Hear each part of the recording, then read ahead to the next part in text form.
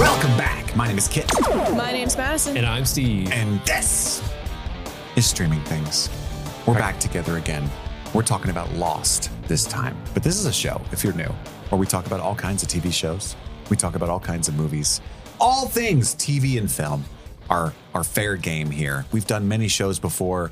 This time we're Lostaways, stuck on the island with the gang. Big old Lostaways. This is the final episode, Exodus Part 3 of Season 1. My goodness. Episode 25. We've made it. It's taken 7 months. God damn. Only because there was a 4-month hiatus due to the SAG and WGA strikes. Well, who knows because we did double up on some of these episodes. Maybe it would have taken us 6 months, 7 months. Yeah, who knows? Well, if we adhered to the 1 episode a week policy, It would have taken over 5. Yeah. But hey, that's how the show's We made dropped initially, baby. We made What it. you guys did the first time. But now we're in. We're going to talk about, we got some fun stuff planned out for you. There's some big announcements at the end as far as some of our 2024 slate, what our plans are in the short term for devout listeners to check out and get excited for. But this episode, we're going to do a scene-by-scene, play-by-play recap after our initial thoughts of the final episode of Season 1 of Lost. And then Steve's got some stats to go over. Stats. All of our most nominated. You talking about the numbers? Yeah, The numbers, the stats over there, Steve. They call him Stats McSteve Stats McSteve. or Statty Teve. I like Stats McSteve. And then McSteve. what else we got? We have some questions from the patrons that we're going to answer about the show and maybe make some predictions, Madison and I, for the future of the show. I'll make some Steve has seen predictions. it. Yeah. Yeah. You're going to be spot They're on. going to be all right. Yeah. From the future. I bet Arts comes back as a Force ghost and trains Shannon With wrong to be info. the ultimate killer. That would be amazing. Teaches her how to use dynamite. Because he knows. He knows. She's got a lot to learn from Arts. Mm-hmm. I'm excited for this. I'm a little sad. It's been a long journey that we've been on. So let's just do it, I guess. Pull the Band-Aid off. Season 1 is behind us almost. Oh, no. Oh. Well, folks, what were your overall thoughts on this episode? How were you feeling now that it's all over? Season 1 is done and in the can. Madison, how you feeling? It's interesting because we covered the last 3 episodes, coupling episodes 23 and 24 as one, and then having episode 25 as its own thing for the purpose of the show. But in how they rank on, is it Lostopedia or whatever? They say that, was it episode 23 was number 7, but they coupled 24 and 25. Personally, I wish they didn't do that because I feel like of the 3, 24 was my favorite, and 25 is probably my second favorite. Well, I would say 25 and 23 are pretty equal in terms of like my favorites of the final 3 episodes. I had a really good time with episode 25. I mean, not to diminish like how cool and great this last episode was, because I think it left a lot of cliffhangers. We got a lot of crazy scenes out of this episode. And it was, I mean, I had a good time. But I think as far as like, it's the emotional capital that 24 had over me, whereas 25 didn't really have as much like emotional weight as 24 did. So that's kind of why it went down in some points for me. But as far as like the last episode of this very long season, I thought it was pretty great, and it got me hyped to watch season 2. So I'm excited to continue on and watch season 2 after this. Steve. So I'm way more interested to see how the two of you perceive this episode. Like, I loved hearing that from Madison because so I know how the season ends. This whole time I knew how the season ends, and it ends on a pretty huge cliffhanger. And so my worry was going into this whole endeavor was like, oh, they're going to get into it. We're going to watch all these episodes and then we're going to get to the cliffhanger. Like, what's in the goddamn hatch? Still don't know. And so I was very worried that you guys would watch this last episode and be like, fuck the show. I'm so mad. I don't want to deal with it anymore.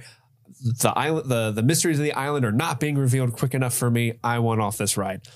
As far as me personally, this specific episode, Exodus Part 2, but really Part 3, when you look at the context of how we're covering it, I think Part 3 is the weakest of the 3 episodes.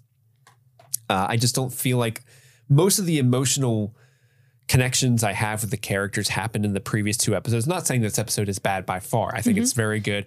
It does have that, to speak to Madison's point, like when this episode ends, you're like, oh, I got to start watching season 2 right now, which I'm really excited to see what you get when you start season 2. Like it starts off really, really well. Just throwing that out there. Yeah. I just think there's just something missing here. I don't know where to put I don't know quite what it is, but there's some sort of emotional heft, some stakes. Like the episode 23, when it starts off, it's like, we're moving. There's danger. It's coming. We gotta go. Things are happening. And then when this season ends, it's just kind of like, none of the things happened. The others didn't come. We were they were coming. They have not come yet. We don't know what's in the hatch. It does kind of end in a very big question mark. Where if I was watching this episode by episode when it originally came out, I could see myself just throwing the remote like, God damn it, a year of my life wasted. Which is why I don't suggest people digest the show that way. Definitely binge it. But I'm interested to see how you feel about this, Kit. Because we got Madison's point of view, which I love, but I want to know what your point of view is. I'm interested. I did not like this episode. But it's not because of the cliffhangers per se, because I don't have that fear. I can literally go home and just start at season 2. And I will likely do that, even though I have 5 movies to watch for work this week. I might watch more Lost this evening. But for all the reasons that you said, I do feel like they under-delivered. They kind of cheated the audience, specifically with the others. You know, that's not only the hatch. I can see is like it's literally deeper than we thought. You know, that's fine-ish. I'm not even positive the writers know what's in there at this point in the show. If I'm honest, you know? They're still figuring it out. Yeah, like, oh fuck, wait. Carl, you said you were going to figure out the hatch. Just make the ladder really long. Yeah, we'll do the thing. Yeah. And I've seen that shot when people, like this, one of the most iconic shots of the show is the Tarantino trunk shot of the hatch with everybody looking in it. That's a still that I've seen every time anybody talks about this show. So that was kind of fun. But the others, that's not even, that's just wand waved away. It's just, they're not there when they should be. Nobody's seen them. We also got some other things in this episode that I've heard. Legend has it. You know, technically the others, I think, do show up, but it's not in the way you expect it. Because it's the dudes on the boat. Those are, you know, you can infer those are the others, but you think they're hyping up this big climactic battle where they're going to invade the beach and attack the people on the beach, and that's why they're got to be safe. No, they're just after Walt. And they know that. They just want children, younglings. I've sent out my finest men. It's me, Bring Dr. back- Brenner from Stranger Things. I've always been here. I guess I am Bring me the immune. special boy. I am immortal. there's some good stuff in this episode, but it's a bunch of blue balls for me. You know, like you give Sawyer, a murderer, one of my guy, a gun. He has his moment. He does nothing. Mm-hmm. You know, we get this crescendoing rescue that's undercut. And then I spent the whole time not thinking, oh, I guess those are the others, but thinking, why are they speaking American English? Yeah. Where in the world are they right now? I'm the captain now. And, you know, because that's where they are in the world, I think. I don't know. That's kind of what I also interpreted as well. I was like, that's when I kind of knew. I was like, these are not. Yeah. This is not a good. You don't expect Duck Dynasty to show up on the Lost Yeah, Island. Jedediah showed up like they just crash landed in Louisiana, you know? Zebulon, turn the boat around. We got to get the Like, special boy. What's that music? Is that Mardi Gras? Yeah. Like, Leonard Skinner? They're blaring Skinner on the boat. Free Free Bird. as a bird. As they take off with Walt. I almost feel like now that you guys have kind of like affirmed my my thoughts, I feel like this would have been a good first episode for season 2, and almost like finishing part 2, episode 24, a little bit differently to kind of align with what's going to happen in this episode. But I feel like it would have been a lot better to start with something like this. Like the momentum of this episode seems to me like a good first episode of a season, if that makes sense. I do like, they do a lot of work setting up stakes and conflict for season 2. So Charlie's an addict again, or at least very conflicted. There's one thing. We've got Walt missing, and I don't know what's going to happen. They're 15 miles from the island without even a boat now. So Jen and Michael and Sawyer just sitting there floating on debris, I'm guessing. Debris, depending on what part of the country you're from. And so there's a bunch of like little plot threads that are going to be super fun to explore that I can't wait. The biggest cliffhanger for me is, when do we get more Michelle Rodriguez? I need to find that out. You're waiting in the wings. I'm not going to say that's why I'm going to watch season 2 immediately tonight. But it's why you're going to watch season 2 immediately today. It's not The Hatch. It's not Where's Walt. It's Where's Michelle Rodriguez. I hope she comes up at like the last episode of season 2. That would be par for the course for this fucking show. And you're just waiting. The whole show ends with Jack getting to the mainland, and Ana Lucia's like, "Hey, you ready for that drink now?" And that's she like shows up with like but it's tequila just and- over the and shoulder shot tonic. from her back, and you don't see her Oh my face. god.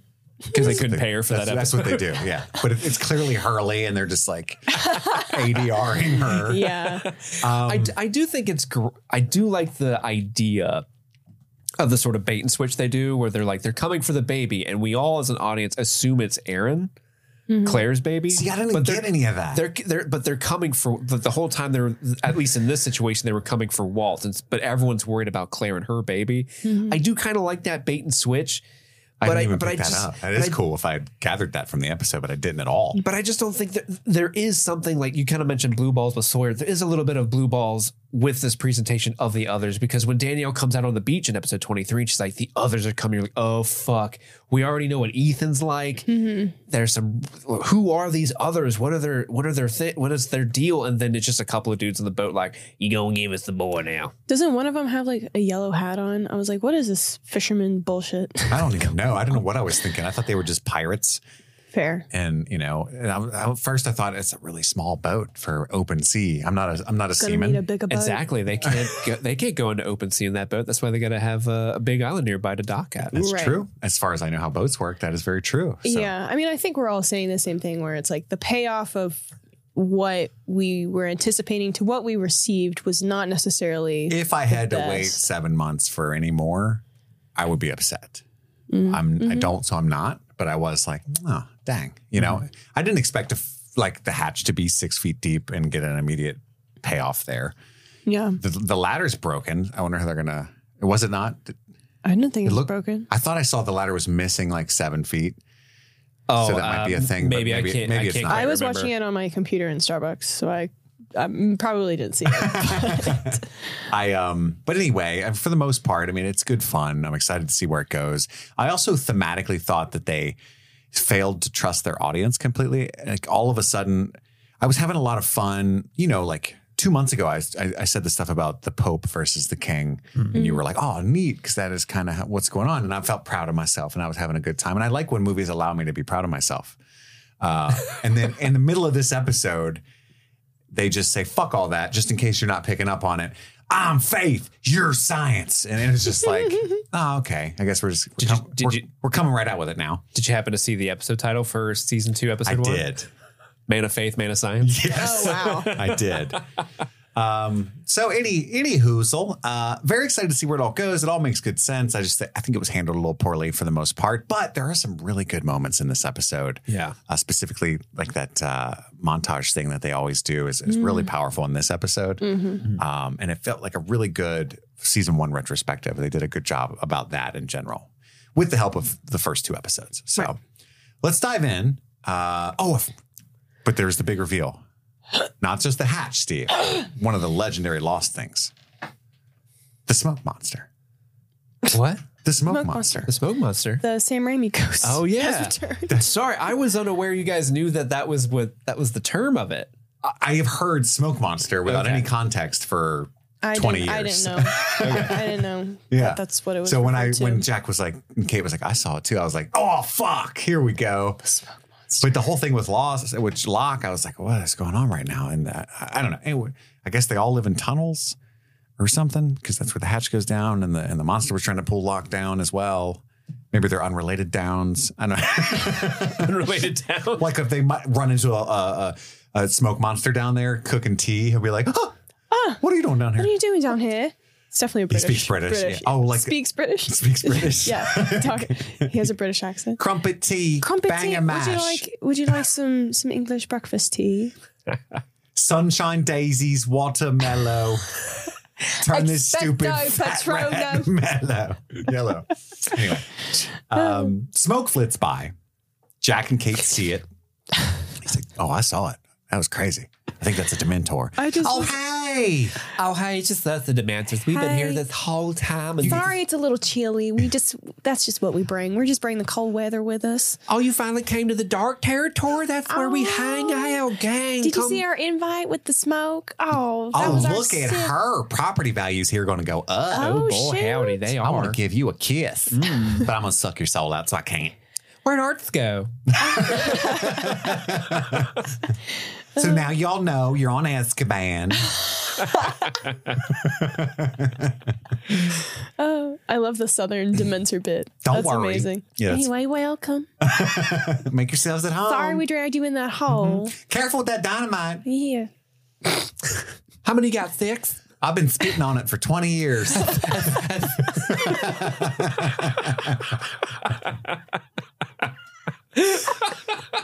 You gotta spit on it or it won't go in.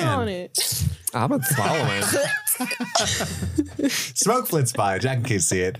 The monster starts fucking ripping up trees, which it's done before, but I don't think we've ever seen the trees like this before. It's just getting ripped out like weeds. Full J.J. Abrams. Bigger budget. Yeah, it's like Pilot. Yeah.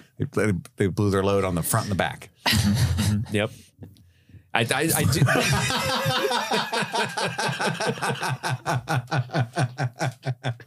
I wasn't going to entertain it, but then you made eye contact with me. I was like, God damn it. Oh.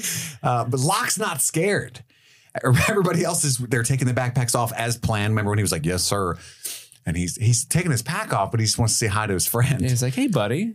You're so beautiful. You're just black smoke. I love that he kind of gets his comeuppance here, like his arrogance, which is shaken but not completely knocked apart because, his faith is returned by the time Jack goes to rescue him. But he sees fear for the first time. He does. Jack. The first time we saw that POV from the smoke monster shot, like way back in, I don't know what that was, episode 7, 4 or 6 or something. Yeah. The camera zoomed in on Locke and he's like, wow, it's beautiful. It's so pretty. Free willing me. But this time he falls on the ground. I got a new haircut. And he pooped his pants. He does. Pupe. Pubes. John Locke, I'm coming for that. So are we confirming that the smoke monster is the same monster that is pulling trees out of the ground? I believe so. I believe you can assume because it's making the same noise and okay. Because I guess like there is like a mechanical noise as well. There is, yeah. So part of me was like, I was like, what are they doing there? At first I was like, oh, are they like avataring it? And there's like a dude in like a metal like really want robot this to be Wizard outfit. of Oz so bad. Well, I mean, Danielle called it a security system, so maybe we're just near the gears of it. And I don't know if they're like just kind of building off of like that security like element, and they're just like adding mechanical like Foley to like kind of enhance like the soundbite of the monster or whatever. But to me, I interpret it as are these the same thing? Because initially I was like, oh, I guess these could technically be two different things because I haven't seen the black figure like physically take the tree out of the ground. So it's interesting. We've only seen one person killed by the monster, right? Which was the pilot. Yeah. All the way back. I can't remember exactly how. He just got sucked out of the window and blood splattered on the window. We didn't actually see what it did to him. Right. We do know it threw him up into a tree. The monster went. It's weird because seeing the monster now, it doesn't seem like the kind that would be deterred by a grove of bamboo. You know, we've seen twice characters like hide in bamboo trees, like can't get me. One was the polar bear, maybe, but I don't know. It just it's interesting. Well, the go-to move, like even in this episode, Jack and Hurley and all of them, like immediately go into like a grove at one point to like hide from it. Like we know this works. It's visions based on movement. I can still see you. I guess just my initial, like when I was picturing like developing the monster in my head as we progressed through the season, I was not that I was envisioning like a Bigfoot style character, but there was like I wish it was Bigfoot. like my initial thought was like, oh, where the wild things are, like that type of imagery. Just bumbling around the woods. Yeah, and it was just like this. Honestly, like, that You would got be sent more to bed without terrifying. your dinner. but like just this, not even necessarily like this Godzilla-esque figure, but just like a big physical, like ominous, like big giant creature. Squatch. A big squatch. Big Some kind of squatch. squatch. Yeah. And for it to be this like hovering, floaty, Oh, hello. like I'm just picturing, Hi. I like the bald one. yeah, like a magic carpet-esque creature. I don't know. Where'd your little twink buddy go? Oh no, he died. God, shit. Oh, I didn't get to suck him off yet. His soul. His So soul. you're right. Yeah. That's what we do. Double meaning over there. He didn't go with my party plane, did he? Oh, they've ruined the party plane. Oh, don't tell Charlie. That boy can't handle his heroin. So Jack goes after Locke, who's just wanting to say hi to his friend. He rips up a tree right next to Locke, and Locke falls down. And this time he does not look pleased. He looks He's terrified. like, oh no. Did I make you angry? I fucked up. Don't take my Hoisted by legs. my own petard. Lost. Now Locke runs. Jack pursues him. Locke ends up getting pulled away by this monster. We get this cool like Snorri cam shot where he's being dragged away, like Locke POV, like, oh, it's neat. And then Jack pulls a fucking Indiana Jones, chases him, dives, grabs his arms. And I guess the monster's not stronger than Jack. I mean, have you seen those Well, arms? is he He did beat up Ethan. is the monster still dragging Locke, or is Locke just like literally? Otherwise, Jack could pull dangling. him up, right? Well, I don't know. The way that he's kind of like holding on to him doesn't make me think he The could. blocking of that scene is weird because they want Kate to throw dynamite down into the hole, but I wasn't aware the hole was that deep. I thought, Right. I was like, you're just going to blow Locke in half. And then like And he's really the gonna be dynamite paralyzed. ends up being like, and then you hear like the monster go, "Roar," and And like, Yeah. it It's farts like- out of a it gets different farted hole. out of It's a like, different hole. "Arr, you bitch. Yeah, it's interesting. But what's cool about that Rude. scene is the reveal that the dynamite was never in Kate's backpack. It was in Jack's. Yeah. He was a sneaky protector man. Ugh. What a whatever. misogynist. What She a- can carry the God, sticks. Literally. Let her carry the dynamite. God damn. He's the one trying to save her. He said chivalry is not dead, and he's not going to allow Kate to be I either. guess not. Women can't carry backpacks. It's too heavy. Everyone knows. Kate, I got it. Women got can make it. decisions for themselves. I've read that nitroglycerin is set off by estrogen. By raw sex appeal. Also, we all know that periods attract bears. And there's polar bears on this island. True. We don't want polar bears need to setting off put- dynamite. You're Women too in- hot for We the need to put dynamite. women in cages when they're on their period. So they don't. I think you'll make them explode. That's what you do to me. Come on, guys. Did I go too far? No, No, that's good. Good job. keep going. Let's go. Keep I going. could use 6 or 7 more examples. Okay, fine. I wrote them down.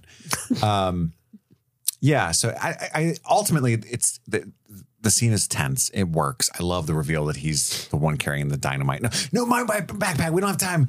And I also like that this is kind of the last straw for Jack, right? Because Locke repeatedly says, Let me I'll go. be fine. Let me go. He's just taking me to his house. We're going to have a sleepover. I'm pretty sure we're going to play Castlevania Symphony of the Night.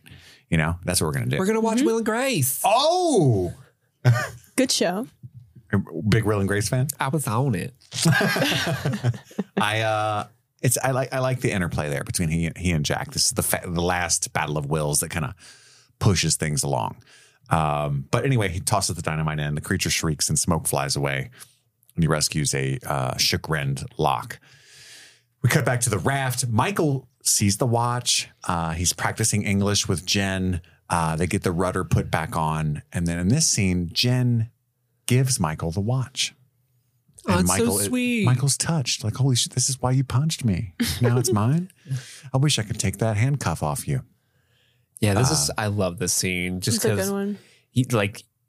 These two characters have somehow managed to like have their own language in a way the last couple episodes. Like Michael will just say something to Jen and Jen's like, even though they don't understand each other, like somehow they can communicate. They don't speak the same language because Jen's like, no, that thing. And he points and Michael's like, no, not that.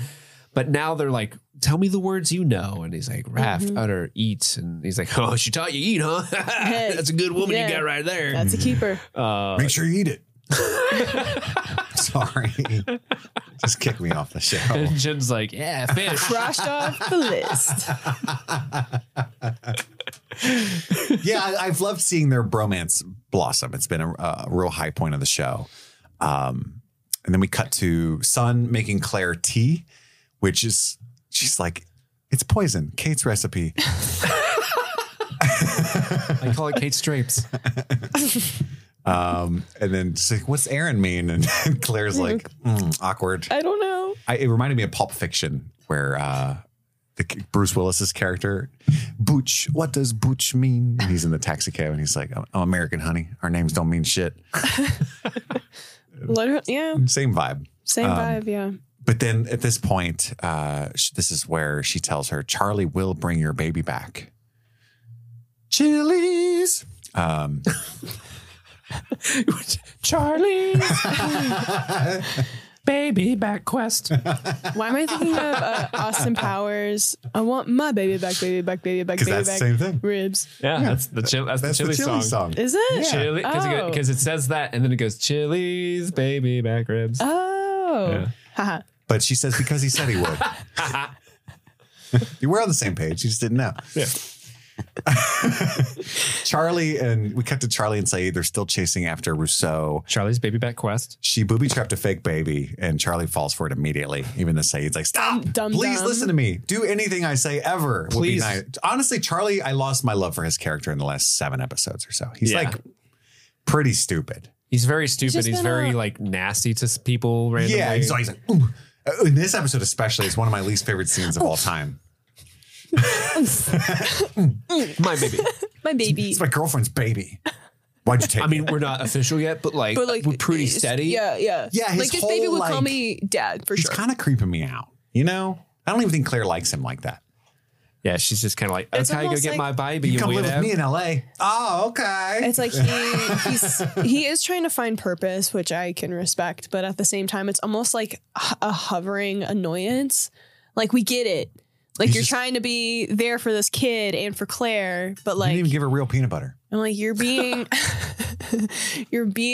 annoying. Just imagine I gave you something and then I'll just hang out with me all the time. Yeah, That was his game. Yeah, like I really don't like the way that he like his first instinct is to always attack the other people that are on the island, whether that's like he's just really shitty to Hurley, like in the Numbers episode, or like his like, oh, someone took Aaron, let me punch Saeed, like that kind of stuff. It's just been a lot of that recently. yeah. But there, he gets a vicious wound on his forehead from the booby trap. A terrible wound. And I like this scene, though, because he says, you need to go back. You're bleeding too heavily. And he's like, I'm not coming back without that baby, right? Like he desperately needs to keep his word because that's the one thing an addict rarely does is have integrity, keep their word. And it's so important to him. And he's like, well, I'm not a fucking doctor, Charlie, and I'm in a hurry right now. And he's like, you're a soldier. What would you do if we were just leave me here? I would just bleed out? Yes. Yes. Yes. Soldiers die. The mission comes first. That's hilarious. And then Saeed says, remove the towel and tilt your head back. And I was like, Stop this it. movie, it's doing things to me. You'll need the towel in a moment. Yeah. So we'll move it for now. How did he get that bullet open? So can you just open bullets like that? No, Yeah. you can't. So he pours gunpowder into the cut and it's like all in his fucking eye and shit. It was bothering me. I'm trying to remember because I do remember seeing that scene, like that like thing happening in another movie in another scene. I can't remember what it was. I think it's a thing. It is a thing. I can't remember the exact scene it was from another movie, but I want to say that was done on like another body part, like a more like Not the face. Not the face. Yeah. Not the moneymaker. Yeah, that would be. I feel like And there's a lot in there. Yeah. I guess it would work fine. It's not enclosed. It would just Guess burn but like, along the path. Like it was like on his, like trickling down his face. Like it was so close to his eye. I'm like, he could have lost an eye. It's worth it for the baby. I guess. And so they cauterize the wound with The gunpowder in a match. Gunpowder in a match. Yeah. It looked like some of the black pepper I use in my kitchen. That's all. It's I just- That would be It's such gun- a gnarly pain, though. Yeah, I know. Like it does seal Gunpowder. the wound, but you went from a gash to a severe burn. Yeah. And then, all right, let's go. No wonder he's so shitty to Rousseau. He's just grumpy. He's like, oh, fuck. He hit He me set with my head on fire. Yeah, that's true. She did like dump a bunch of rocks on his head and stuff That's too. fair. Yeah. It's just his reaction is so funny to me later. We'll get to it. Back in the past, Hurley is a sleepy boy. He's at the hotel, airport hotel. I assume the same one that Walt and Michael were at. But none of his electricity works in his hotel room. Like the socket blew while he was sleeping. He's this walking black cat, right? So he's like, fuck. It's his mom's birthday tomorrow. We can't miss that flight. Maybe today. I don't know how the whole time change thing works. It's good. Which I think in Australia, if he's going back to America, it would actually be going back in time to Back, it would go back in time. Yeah. So technically, he did wake up on his mom's birthday. So Hurley is running to catch the plane. He drives his own car there. The car backfires and stalls, so he has to foot it. The lady selling plane tickets Terrible. is bizarrely rude, right? It's Yeah. so fucking weird. No, A they- man of your size, much purchase 2 tickets. That's fine, but at the same time, she's just like taking so much joy in his discomfort. Why? Yeah. Why is this like sadistic person working? What airline is this? This has Oceanic Flight. got to be United. he shows up and he's like, "Can we speed this along?" And she's like, She's typing like, "I'm going as fast as I can." Slowly turns. she's hunting, pecking, no typing skills. And then she takes so much joy in telling him that his flight is across the airport and currently boarding. Oh, I'm so sorry. Looks like you won't be, after you just paid so much money for these tickets, you're going to have to buy new tickets for a different flight. Maybe I could have warned you, but Oops. After he buys 2 tickets, right? hey, she's got to upsell them tickets. You know what I'm saying? So he ends up trying to cut everybody in the security line. We see Arts there, but they won't let him go. So he has to turn back around, find another way. He pays an old man $1,600 who recently had a hip replacement for his scooter, which is really, I get that that's like a lot of money. And he says borrow. But that guy may never see that scooter again. That thing No. probably cost 10 grand. It's Yeah. like, fuck off, dude. Like, Yeah. I think they should have been more money. But Hey, this was 2005, so maybe Yeah. with back then- inflation, that's at least 3 grand. You're At right. least. At least. So he gets to the gate as they're closing it, and he's like, "Please let me on this plane." I do love the coyness with the audience here, because the first quote unquote good thing to happen to him in a year has just occurred, where the lady's like, "You know what?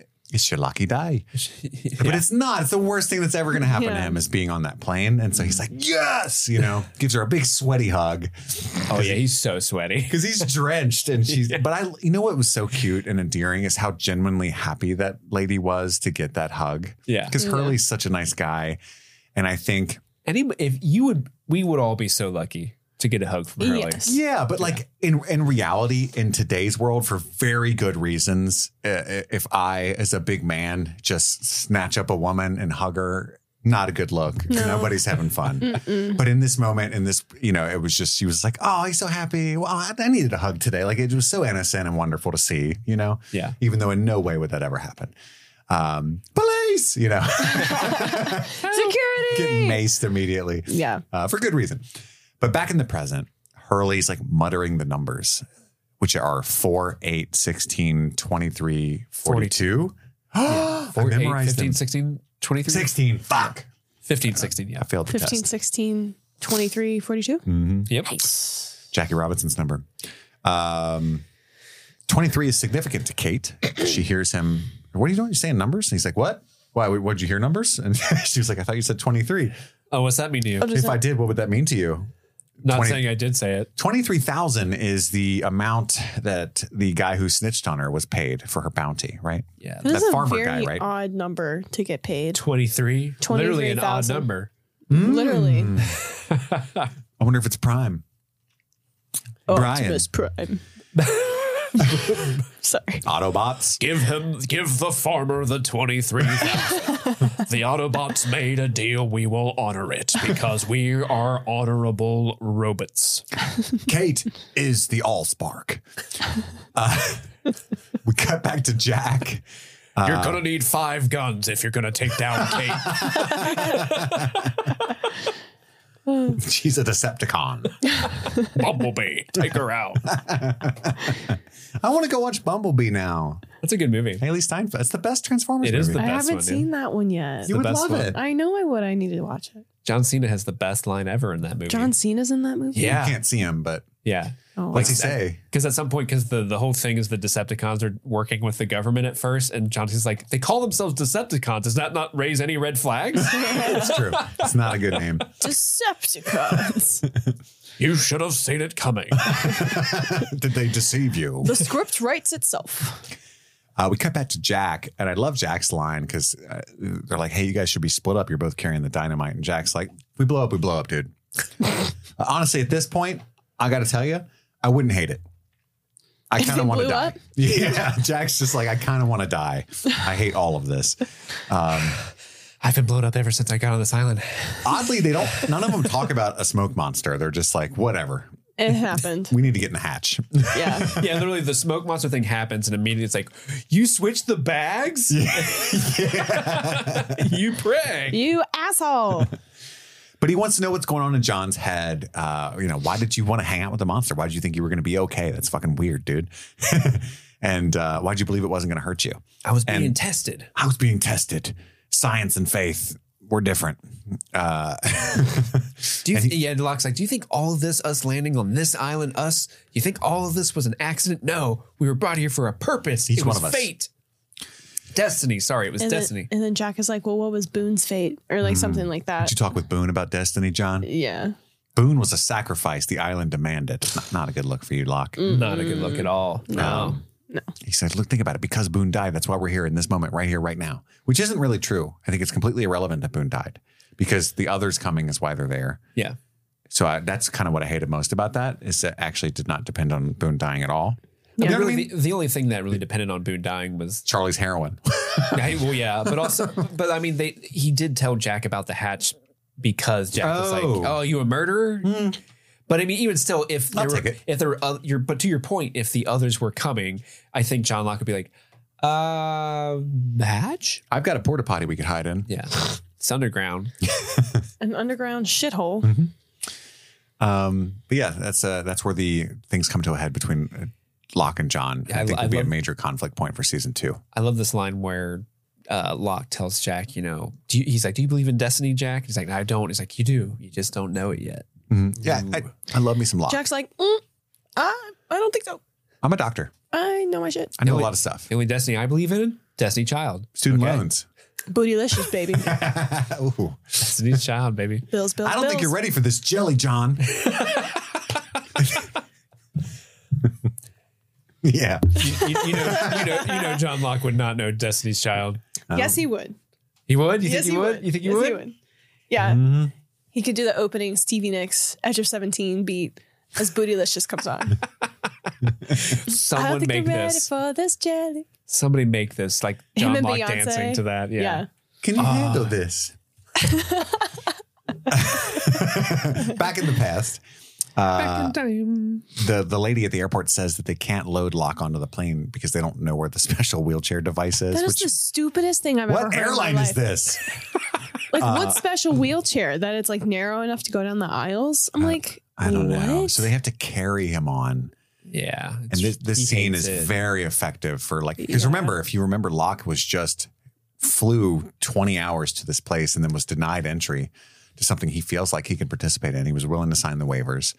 And so he's going back defeated, sad. Everything he's wanted to do and train for is, and his dad, the reason he's paralyzed is probably something fucking crazy.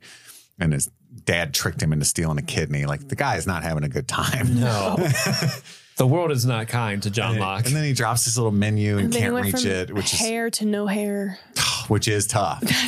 Yeah. A luscious head of Yeah. hair. And you always It's a think pure bald. I'm going to look like Jason Statham, and it's at worst, and you don't, When you go bald, Yeah, you don't. you're like, oh, for some reason. my head has a weird point. I try it. to leave the little stubble there and then just talk in a British accent.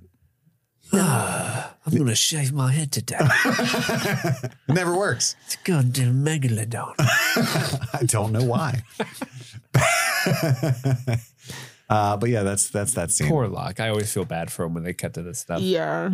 Back in the present, they make it to the hatch with the dynamite. Locke tells Hurley to take the extra sticks a few hundred yards. He's like, But oh, he says Hugo, me? He calls him Hugo. which I thought was very interesting.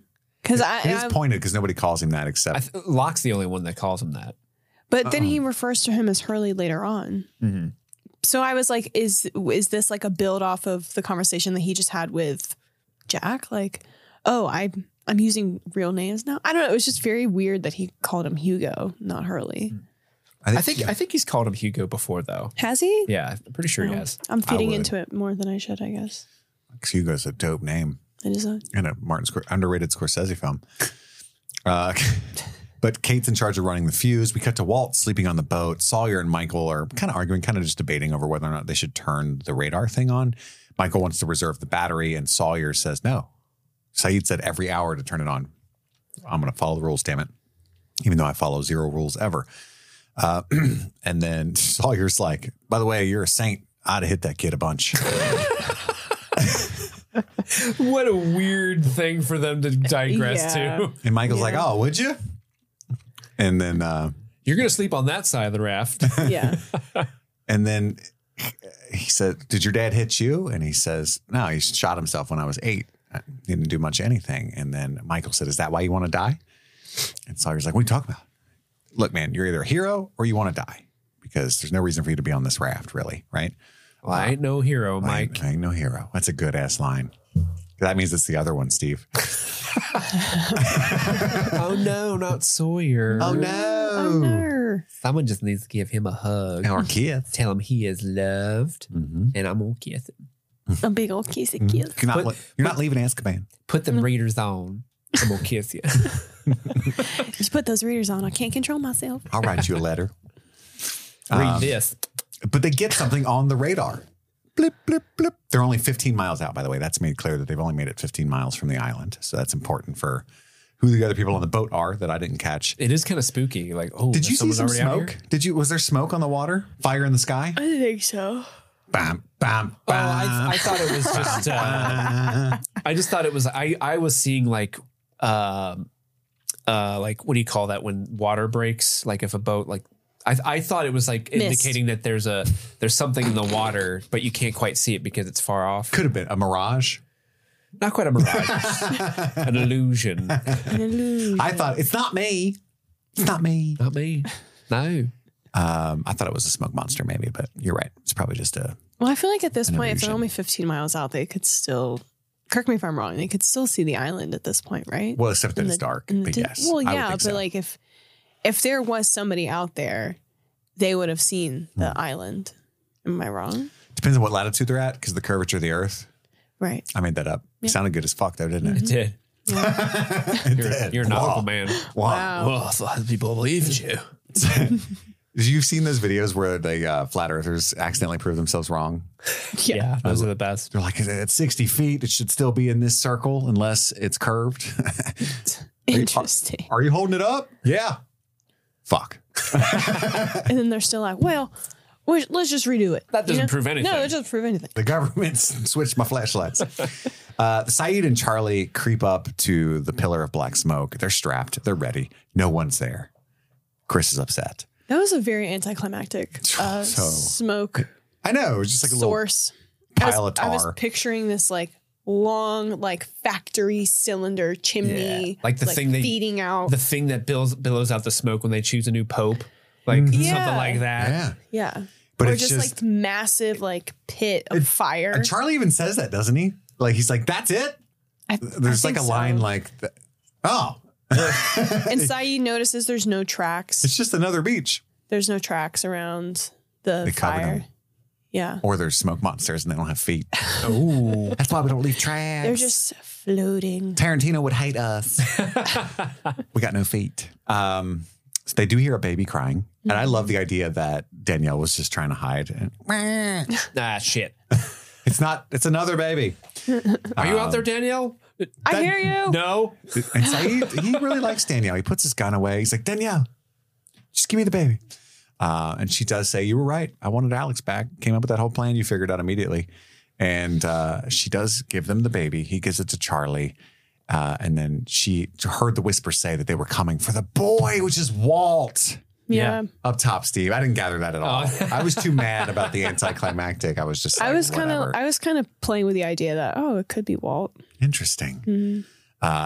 There's more than one special boy on this island. There is. Yeah. Vincent is the only special boy. That's true. Vincent is the specialist boy. Yeah. That's what they want. Yeah. They just want the dog. Someone took Vincent. Shannon's like, I tried to stop him, but like, I whatever. tried, but I love Charlie looks right at Danielle and goes, "You're pathetic," which is what the girl said to him, right? When he took the dope from her. But Oh, I didn't make that connection either. Good call. I also love the fact that he's British, who famously hate the French, and that's part of his ire. And he's just like, fucking Frenchie. 100 Years War, motherfucker. You had crossbows, we had bows. That was the whole thing, by the way. history lessons with Kit. I like True history with Kit Laser. Swords and arrows. I didn't know that. Yeah, so let me tell you about it. Okay. So the French had the crossbow, which was more effective at short range and would pierce armor. But the English longbow was far superior for distance. Hence the name Victory. Yeah. Longbow. Nice. But people hated archers. It was considered cowardly. So if you were an archer and you got captured, Fuck you. No quarter. No quarter. You were shooting at me from fucking 300, what do they say? Not yards. Meters? Clicks. Fathoms. Isn't that the depth of the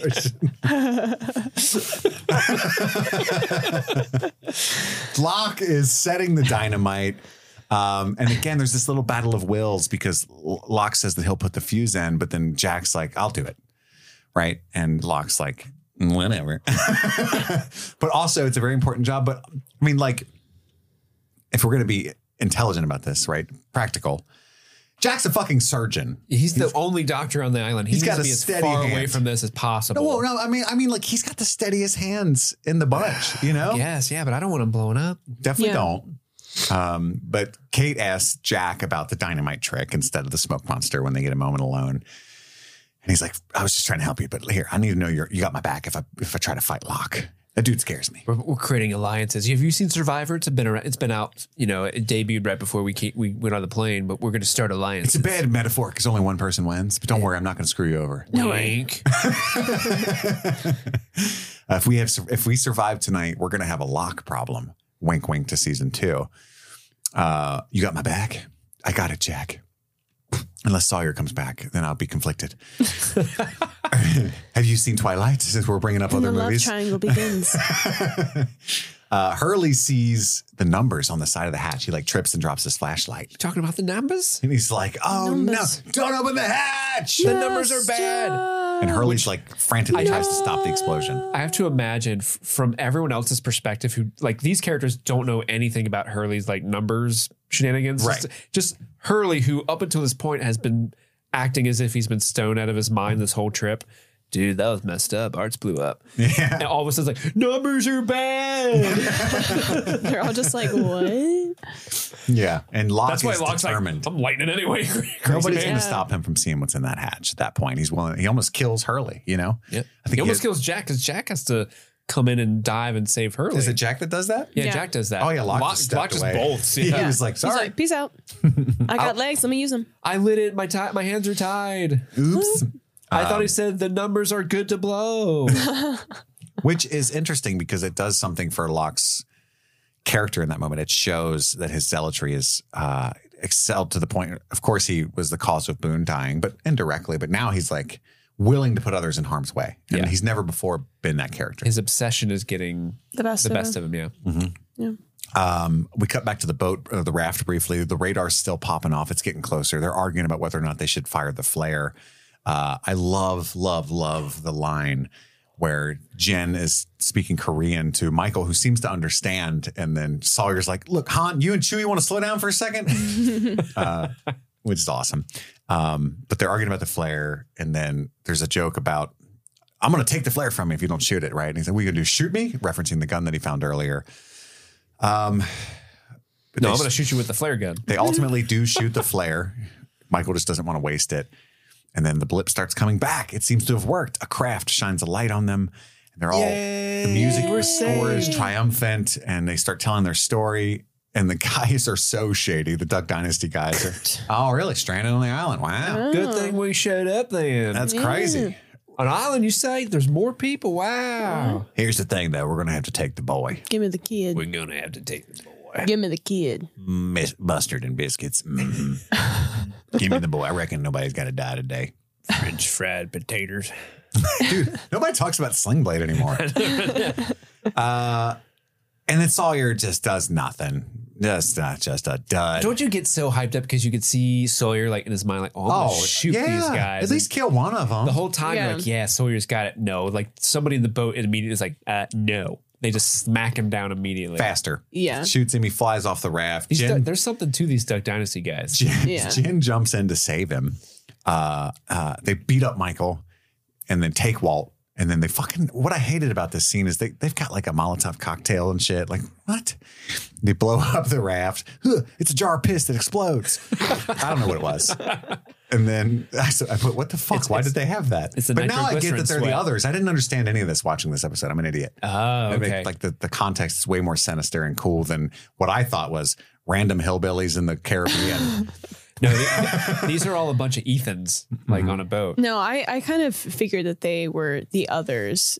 Honestly, solely because I'm like, there's no way there's white dudes out on boats right now.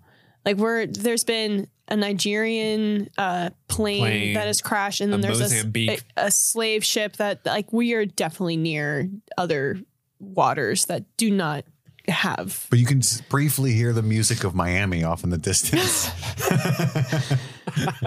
How do we get to Miami? That's another ocean. That's season 1 or season 2, episode 1. Welcome to Miami.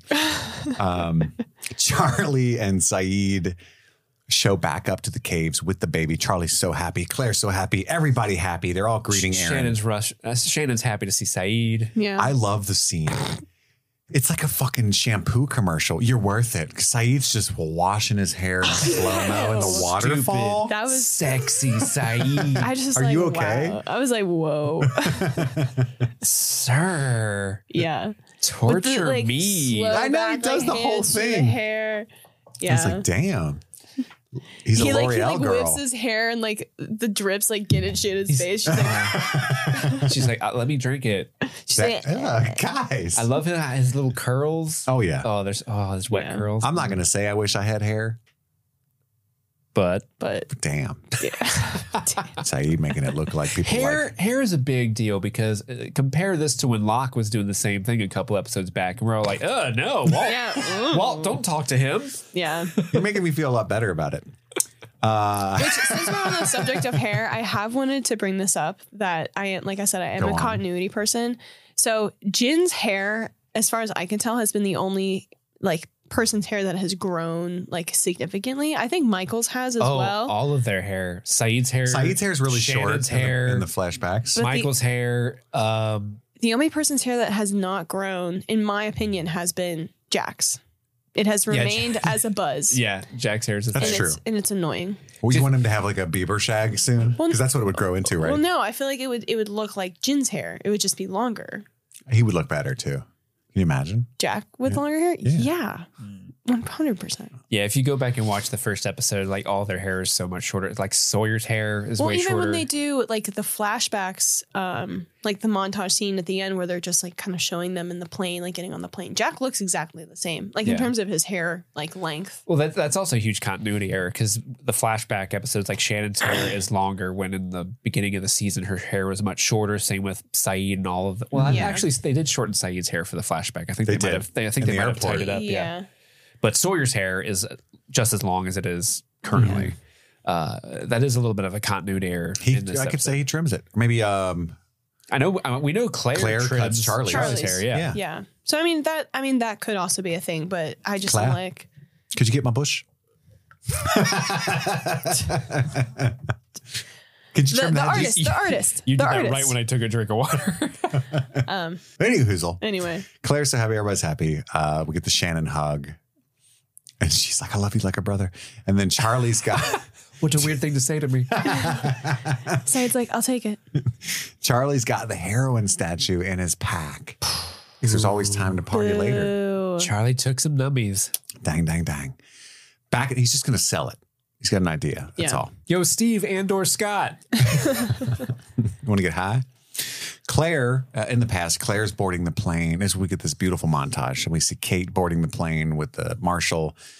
We see a glimpse of Sawyer angrily walking onto the plane. He's got that old school, like short sleeve shirt over long sleeve shirt look. I think people are trying to bring that back. I hope Like so. a boss. Locke's sitting there. We see Jack. They meet eyes and do like the Sup? they do the Yeah. Smile and nod. It's the only thing you can do. Yeah. And then Jack, Charlie, Saeed is sitting next to a racist dude. Yeah, because that dude. Well, wasn't that the marshal? Because remember, wasn't there? I thought this was a callback to initially when they were trying to figure out who. No, he sits next to a different person. Oh, Saeed does. Yeah, because the the marshal would be next by to Kate. Yeah.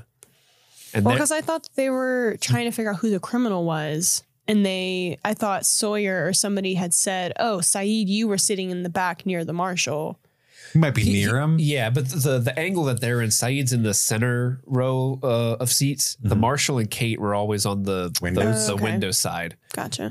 I mean, he might be like on the other end of the aisle, but the way the shots Yeah. look, they're looking the other way of where Kate and the marshal would be. Gotcha. And we Okay. see Jen sitting there with his watch that he's got to deliver next to Son.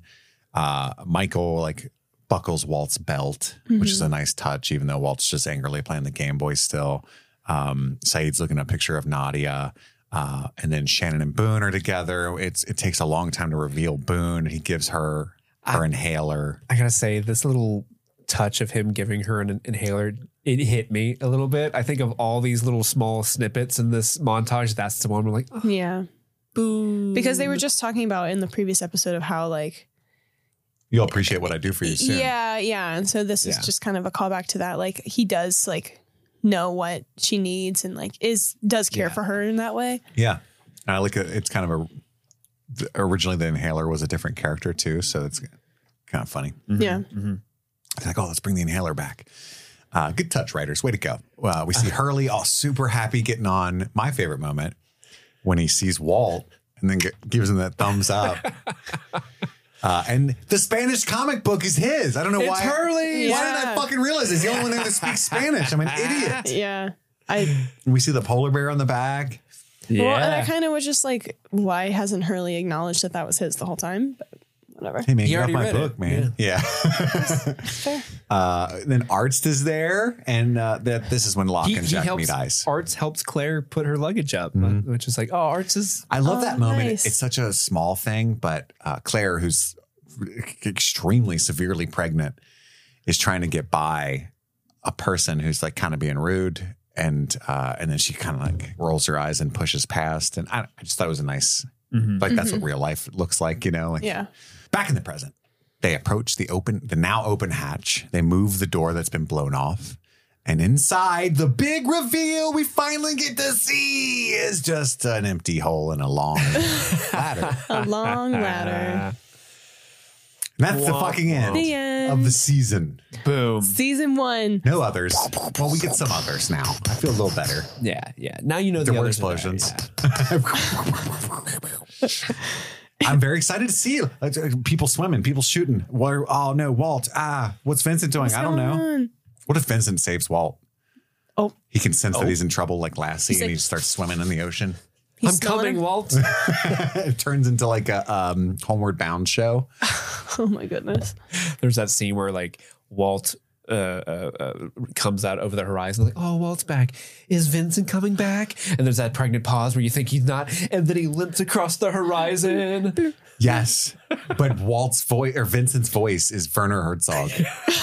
I found the child in the hole where he sustained himself on the daily intake of bugs and bread, drinking only the dirty water they would throw down for him. Oh my Yes, yes. Much like the scraps we, the people, take from our capitalist overlords.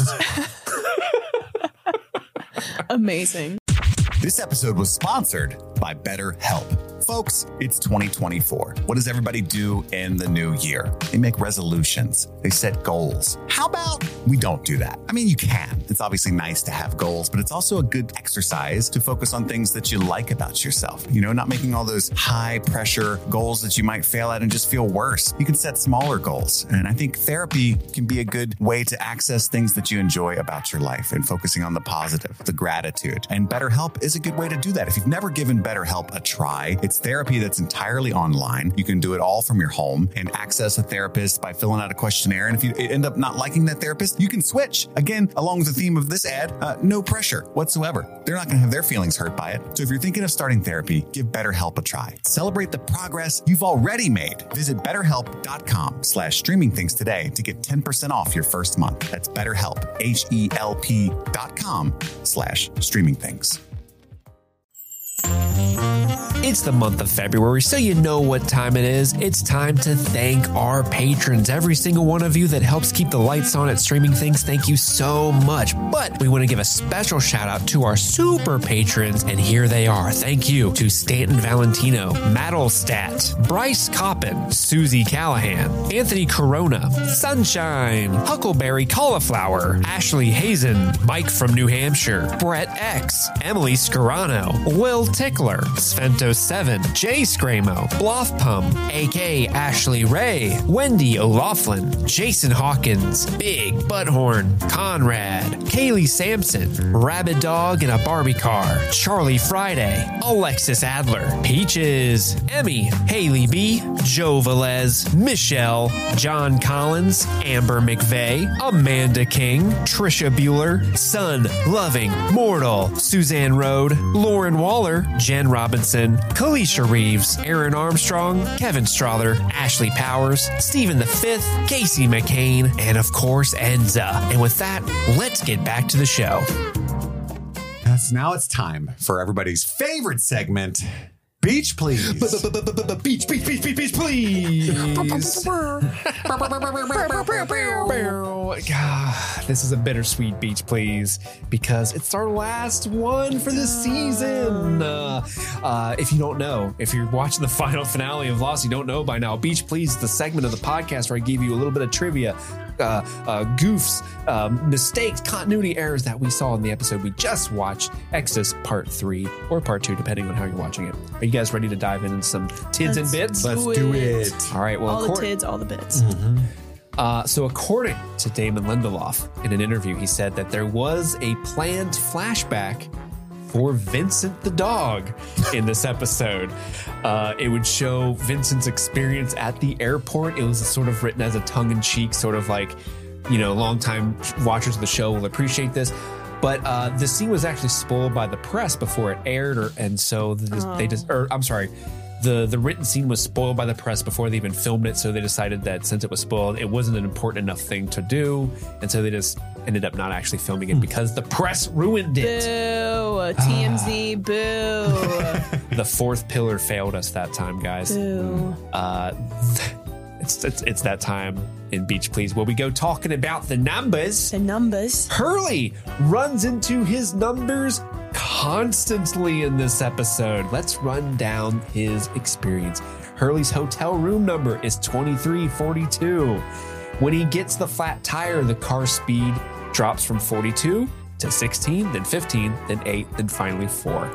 The temperature display on his dash reads 23 degrees Celsius. When he's running through the airport, he runs past a team of soccer players. The jersey numbers are 4, 8, 15, 16, 23, and 42. The man that he takes the scooter from is wearing a Crazy 8s hat, and he buys the scooter for $1,600. And then when he finally arrives to the gate for Oceanic Flight 815, it's revealed that the gate is 23. So He also walks by row 23 on the plane. Yes, he does. Yeah.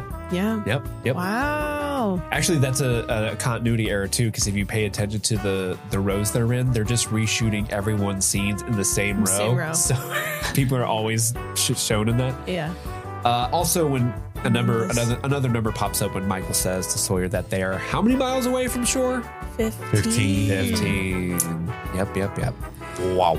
Yeah. Do you know what Bob Marley song Sawyer's singing? I thought he was singing "Don't Worry About a Thing." I don't know if it was that one. Because every little thing It's gonna be all right. I don't think it's that one. No, it's Redemption Song is what he is singing. Redemption Song. Apparently, according to, and I pulled this little Which tidbit has off of 16 letters in it. No, I'm kidding. What? They were there all along. No. According to Lossopedia, which is where I found this little tidbit, the lyrics of Redemption Song are prophetic towards Walt's situation. Old pirates, yes, they rob. I said I to the merchant ships. So yeah. Yeah. So Because there they you be go. pirates. They be pirating, They be baby. pirating. So episodes 24 and 25 were released on the same day. So a lot of people sort of couldn't see these as one episode. In fact, the ranking list that we've been referencing this whole time considers 24 them spots as one episode. Where do you think 24 and 25 collectively fell on that ranking? 4. 4? 3. 3? Price is Righter. Ooh, it's 2. Wow. It's ranked number Closer. 2. Number 2. Right behind the Numbers. So, Well, it feels like a number 2 so compared Hurley's is to. number 1, huh? Yeah, Hurley's, Numbers is the number 1 ranked one, according to that list. Interesting. I don't agree, but Yeah. there you go. This episode, okay, so 18.62 million American viewers watched part 1 of the 3-part series live. 20.71 million American viewers tuned in for part 2, so episodes 24 and 25, making this the most watched episode in the US since what episode? The first one. Hearts and Minds, the Shannon and Boone fucking episode. God. That was the highest rate, or the most people watched Lost at that episode, which is hilarious to me. How did TV work back then to know that that's the show to tune into?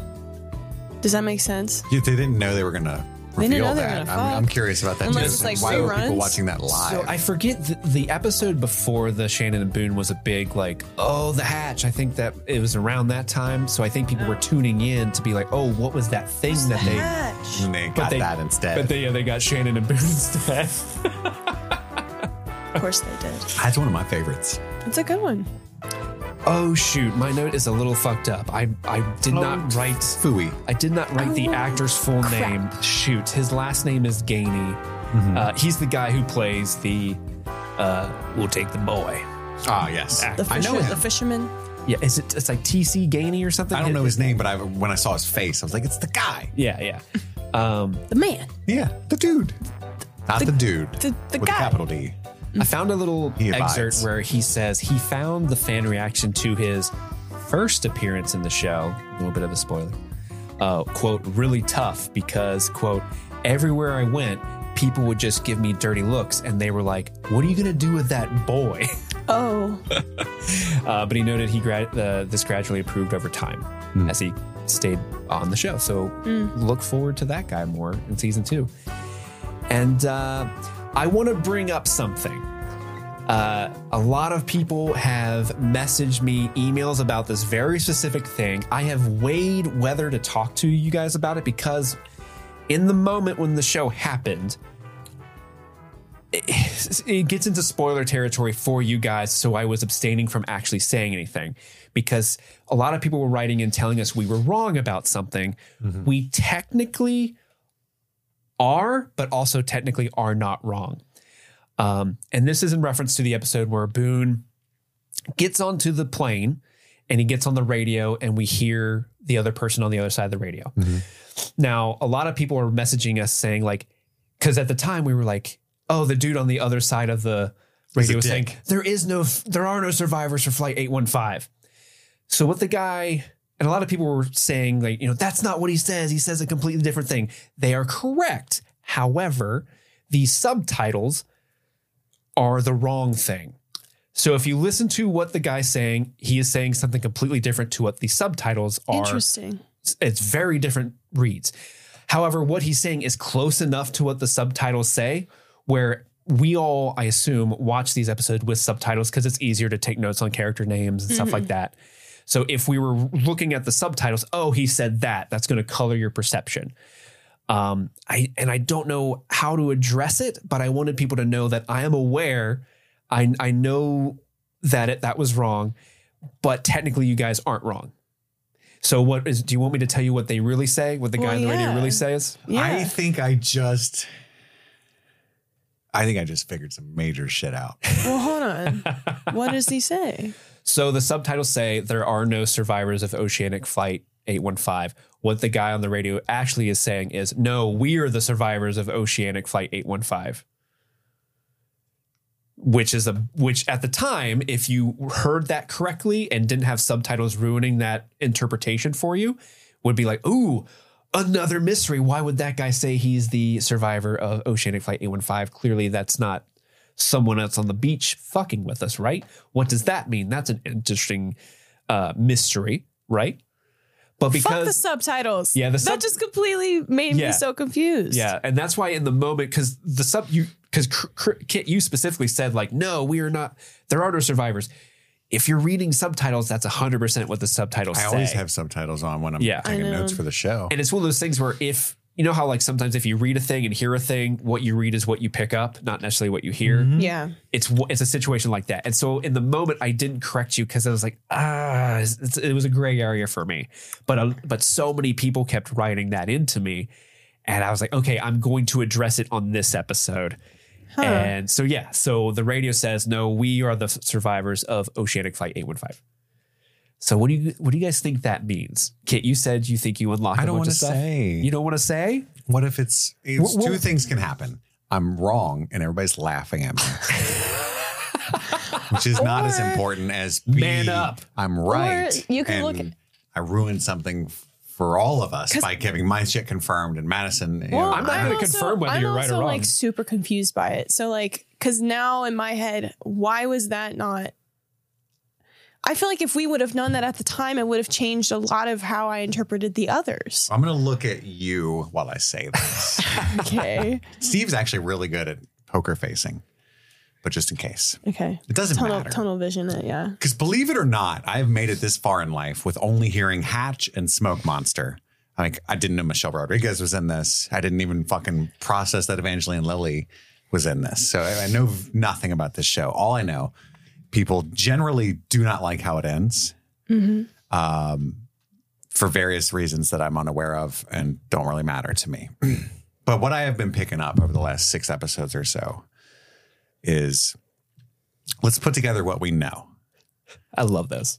I love this. John's legs work. They don't actually work in real life, right? Mm-hmm. So we're on a area of the world where there are magical things going on, but more likely a plane of existence where things like that don't matter or apply, right? Mm-hmm. We've got smoke monsters. We've got security or guardians, right? Mm-hmm. Everyone on this island has committed a major sin of some kind, right? Most of them like really bad, cardinal ones even, like a murder.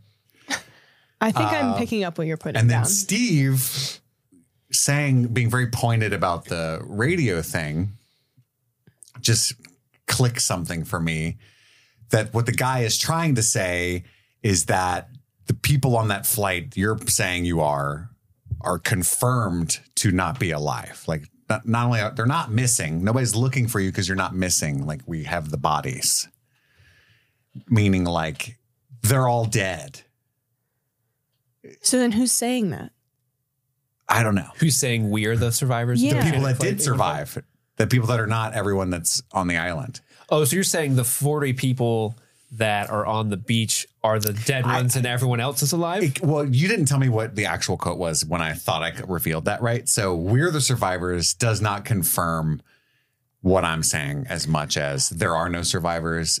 Because there are no survivors, would be like, we know that nobody. So let me just clarify. So the subtitles say there are no survivors of Oceanic Flight. But the quote is we are. No, we are the survivors of 815 person speaking. I'm just getting some kind of hint that where they're at is dead. You know what I Well, mean? I think that where they are, ish. I think that the island itself is a special place that isn't a part of the real world. I think that there is some like a Bermuda Triangle-esque place that isn't a part, because in my head, we are the survivors, to me, is a time loop thing. That is my only Like explanation. they were talking to themselves. At this very moment, Boone yes. was on the other end Or of that. like a future self. And it makes sense because Boone's dead in the future. So it's like, an alternate timeline Boone who did not bang his sister. Who didn't- yeah. Who would be disgusted by that. Ew. and I'm Shannon. sure, yeah, like, so I see what you're saying, and I believe what you're saying to be. I'm feeding into that idea as well. I think, But it's that there's- confusing because how do people die if they're already dead? Because there are characters that die, right? What is dead may never die. Exactly. Which I could. The only reason I say that is because I have context clues of the ending being disappointing, and that's a terrible end to this show. Because they teach you in high school. Like if I get to the end of your short story, Little Jimmy, and it was all a dream, I'm going to beat the shit out of you. That's what the teacher says. I don't necessarily think it's a dream. I definitely but think like it's like a version of that. yeah. But it's so interesting how that tidbit that we mistook because that was what Dude, episode? that's massive. That was like a massive piece that I We need to didn't go even realize. hunt down the subtitle writers. I know, what the fuck? That's like Yeah, they major failed. difference. Sometimes you can tell they're paid like hourly and just don't like if But you like watch like a that lower would budget literally movie, be a mistake I make. Or I'm like, you know what? fuck with them. Let me just change this up a little bit. Something like fan But, fiction. okay, that was a very interesting tidbit to learn. Yeah. Now. Beach, please. Beach, please. Is that all the beach, please? Yeah, that's it. Nice. Which brings us to our Mile High Club moments, our top 3 favorite moments of the final episode of season 1. Madison, what is number 3? My number 3 is remove the towel and the scene where All the shit you gave me for thirsting after Kate. is when Charlie gets hit by the rock and Saeed has to put the gunpowder on his head. I feel like my number 3 always consists of just like not a goofy moment, but a non-serious like That's moment. where the fun sneaks in. Yeah, the fun sneaks in at number 3, and it was I thought it was kind of crazy of a thing for them to do, like just randomly. But I was like, you know what? I get it. It's an intense moment. They're on a mission. They got to do what they got to do. Charlie's dedicated, whatever. And then just the pure absurdity of like putting gunpowder in someone's face and then fucking lighting it on fire right near their eyeball is wild to me. So that's my And then number the 3. flash when it cuts right before it Yeah. cuts away. And then Charlie's like, ah, We all everybody. What if he sang it? drive, Heroin. I need that right now. That would have helped. Hold on. Saeed, before you do this, look away. Don't look. I need my nummies. Steve, what about you?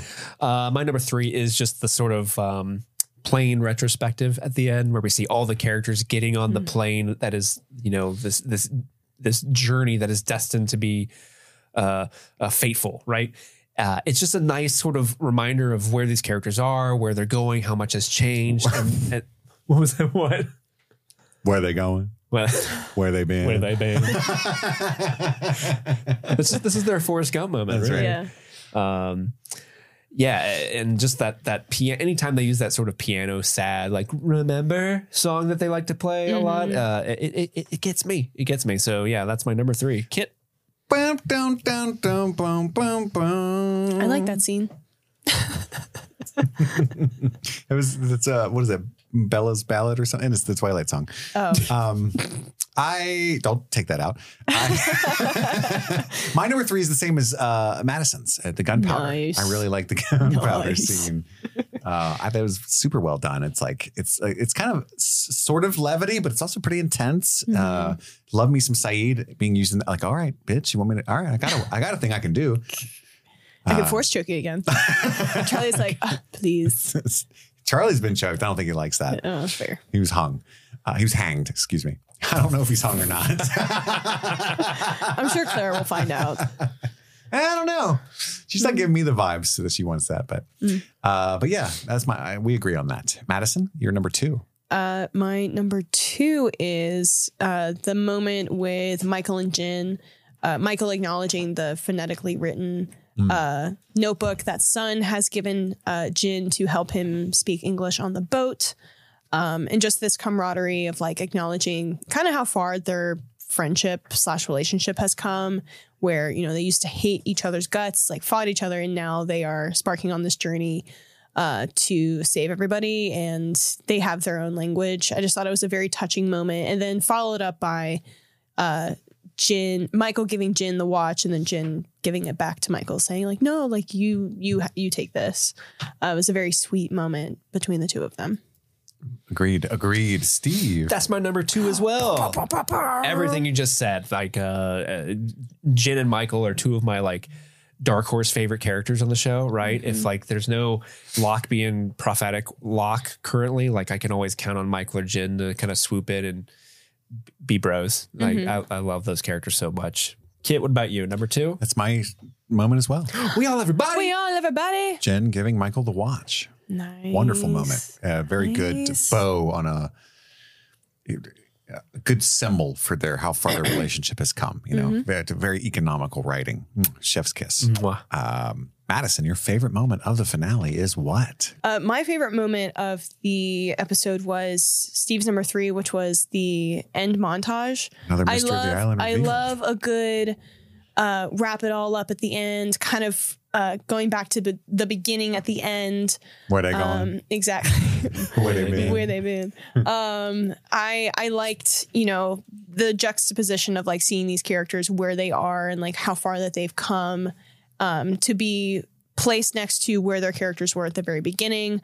It's just, that's a very favorite thing that it's just a thing that I enjoy in writing, where they just reflect on the beginning at the end. And, you know, you had the moment with Shannon and Boone, which was a very touching moment. And then, I just thought it was very good. Good scene. Steve? My number 1 sounds like it might not be very well liked among everyone else, but I like this moment because of how important it is to the show. It was because I know where the show's going. I know where it's been. It was just kind of nice to revisit this moment again, because I didn't have too much of I didn't remember it as well as I should have probably. So just being able to revisit it was just Walt's abduction.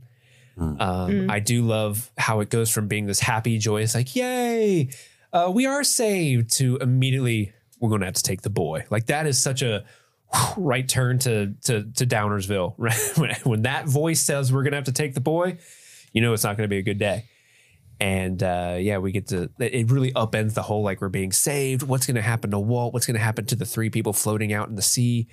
You know, it's a good sort of, this is the type of like season finale thing that I like about this episode specifically. I think where those characters end at the end of the season is there's a little bit of a cliffhanger, but enough of a, ooh, what just happened?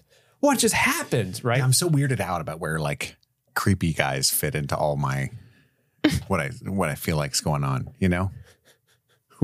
They're this, because I can see smoke monsters being like there to make sure you don't leave, because you a bad man and you dead and you belong here now. Mm-hmm. But like, well, we also got rapey guys that hang out just because it's part of the hell part, you know? I don't know. Maybe, maybe those are the people that, like, you know, we're already in hell, right? I don't know. Like, first time plane crashing. That's cute. We're gonna need the dog. The place. Yeah, what did Vincent do for Beetlejuice? What if they were like, we're going to need the good boy? Where's that dog? Oh, you left him at the beach. Dang it.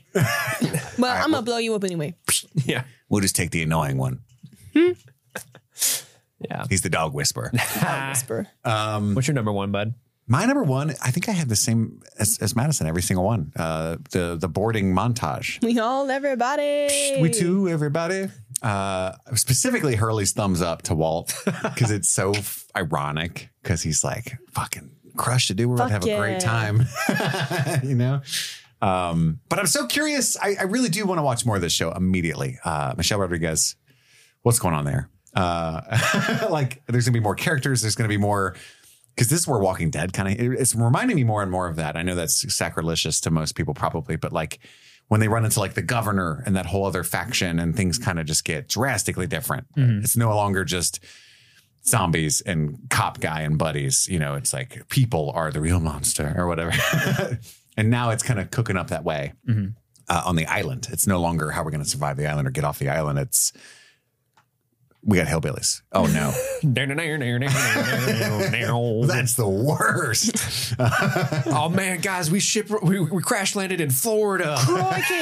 Exactly. Crikey, look at him over there. Shannon, oh my God.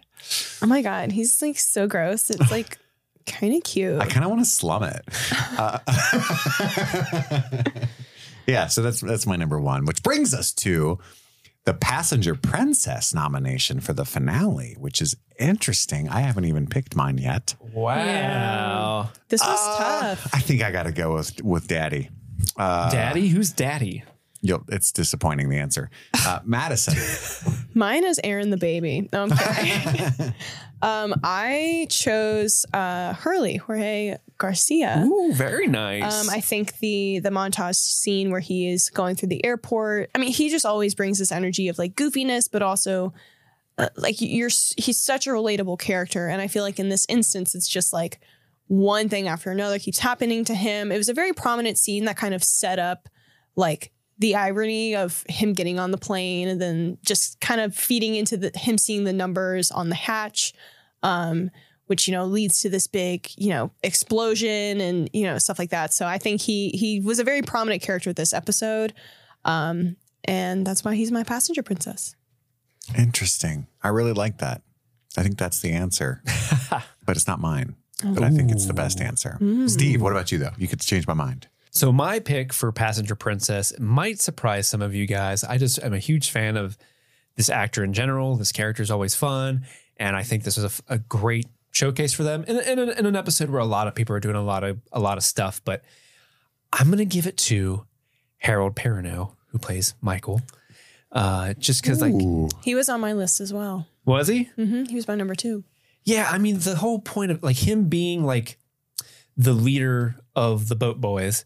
And is this the episode where he and Walt are on where he teaches Walt how to do the rudder? Was that the last episode? I think that was the last episode. Okay, well, him like talking to Jen and all that stuff, and then even when they're like, what do we do? There's a ping on the radar.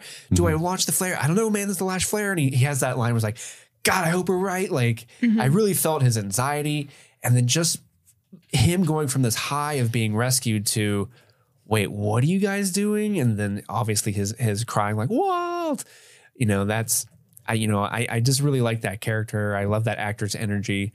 And so I'm going to give it to Harold one last time. Give it to old Harry. One last time. For season 1. I'm going to, excuse me. Oh, I got choked up thinking about it. I think I got to give it to Terry O'Quinn. One last time. Terry. He's just my guy. I think that it's such an interesting dynamic with, you know, you think Jack's the main character and then you realize he's annoying, and then Sawyer's the main character kind of, and then like Locke's always this Omega man hovering around the entire show.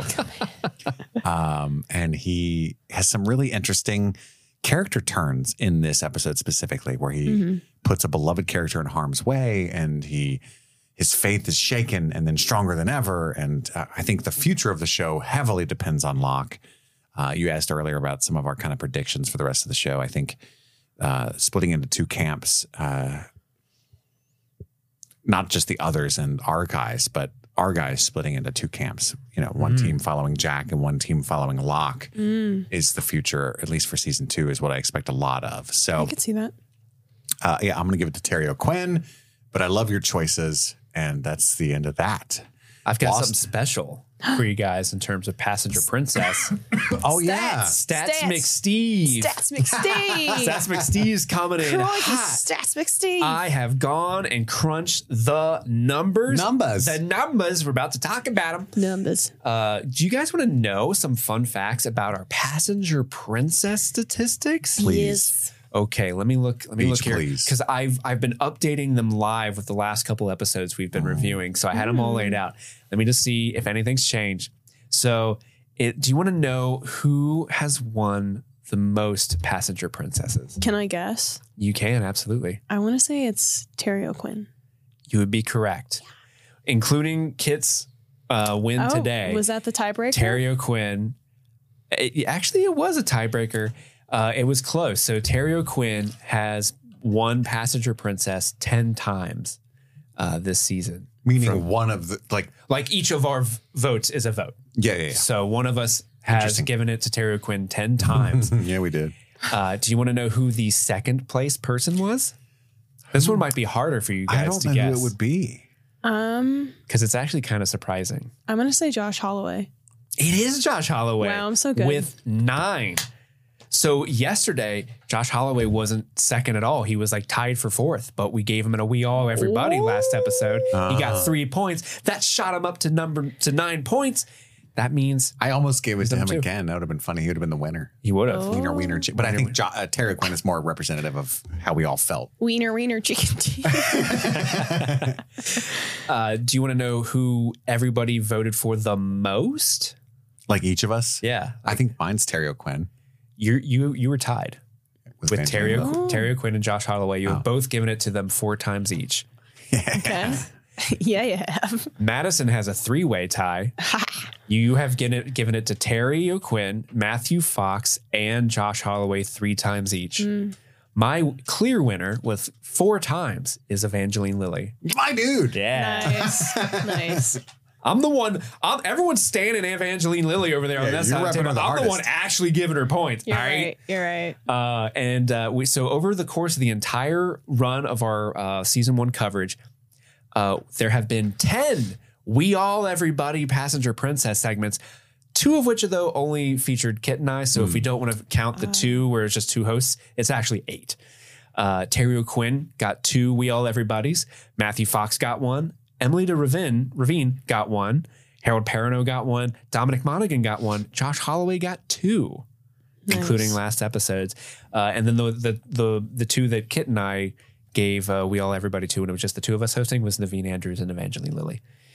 And then if you guys want to kind of break it down even more, I can tell you how many times everybody's won one. Sure. A little trip down memory lane. We mentioned Locke, Terry O'Quinn got 10 votes. Evangeline Lilly got 7 votes, 4 of which were mine, just saying. Matthew Fox got 6. Dominic Monaghan 6. Josh Holloway 6.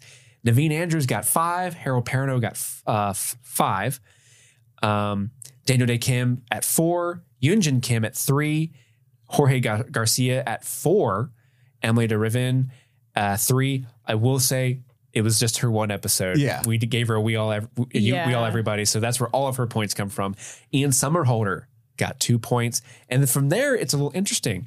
L. Scott Caldwell, who plays Rose, Kit gave her that.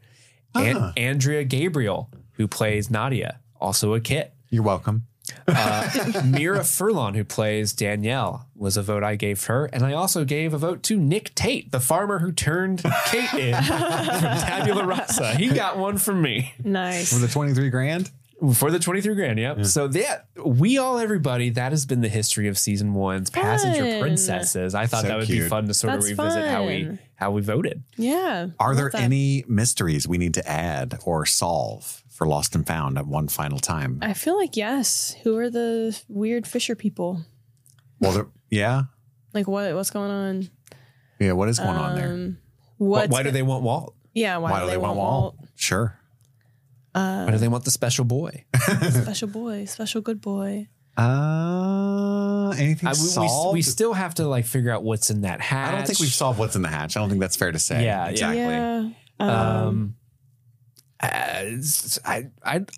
don't know if there's anything else. Exactly. That's what honestly. makes it such a weird finale. Is nothing was solved. Is there anything with Danielle? We already know that they took her kid, and she kind of says like, "Hey, I took Aaron because I was trying to get my kid back." Yeah. Why don't you read through the mysteries? Yeah, let's go through the mysteries one last time. What is the monster? Smoke. We can add Smoke and mirrors. we can edit that to what is the black smoke monster? Yeah. Black smoke monster. What happened to the plane? Why is there a pair? Oh, you calling it the black smoke monster has changes things because that implies that they set that fire to like unleash the beast. Oh, they're a pillar of smoke? Is that you're referring kind to? of. I mean, that connects it more Yeah. because it's kind of a gray smoke monster in my reckoning, and yet There's still a part of me that believes, not to like just dive back into the coverage, but there's still a part of me that believes that Danielle just lit that and like had it as a hoax to get the baby. you just really don't trust French people. I guess not. Oh, we get But I didn't know we Anyway, hosted this show with Enza. Yeah, what happened to the plane? Why is there a polar? Why are there polar bears on the island? Did we answer that? No. We haven't answered why they're there. We kind of think Walt can manifest it. The show implied that. Sure, but did he manifest that bird, or was the bird just attracted to him because he was thinking about the bird? I get there's a slight difference between those two things. Yeah. We'll leave it there since you have more knowledge than me. Yes. Where are they? What are Kate's crimes? We don't know what her impetus crimes are, why she originally is on the run. We know she got Tom killed, but we don't know why she was on the run to begin with. Yeah. It wasn't the bank robbery. That was after she was already on the run. Mm-hmm. Why did the monster spare Locke? We do have why is Locke so secretive? I think we can probably get rid of that one because he didn't think everybody was ready is kind of, I think, the general idea. We do have what's Jack's deal, professional and personal. I think we can. We can probably get rid of that one too. That one. Yeah, daddy issues. That's his deal. Yeah. Professional and personal. I am curious what Jack's crime is. Like what? Why is I don't he think it's worth serving writing a down. penance? I don't know. Yeah, like what did he didn't do anything wrong. He told on his dad like he was supposed to. He stood up for that. Maybe we He's just don't divorced. Why did he get divorced? Maybe that's why. know. Maybe. Maybe he cheated. Ooh, that snake. Stinker. That stinker. Why can John Locke walk again? Where are the hairbrushes? That's, I think, the biggest mystery we have. I think that needs to stay. Yeah, we're keeping that for sure. Where is Jack's father's body? I'm gonna edit that to where is Christian's body because we know his name now. Mm-hmm. And Jack's father's body is just a mouthful. Jack's father's body is a mouthful. You know what I'm saying? Who were the dead people in the caves? Do you remember those? Oh yeah. There were skellies in there. Yeah. Who are the others? Probably the slaves that got out of that ship. Maybe. The Black Rock. What took the French people? Like the illness that took them? Sure. Mm-hmm. Where's Alex, Danielle's child? Sure. What is that cable Saeed was following? Or what? Yeah, what is that cable for? Yeah. Why does Ethan / the others want Claire's baby? Or just want children. They seem to want change- children. Let's edit that to why do they Which want is another children? Game of Thrones thing. Like the others always take Craster's babies.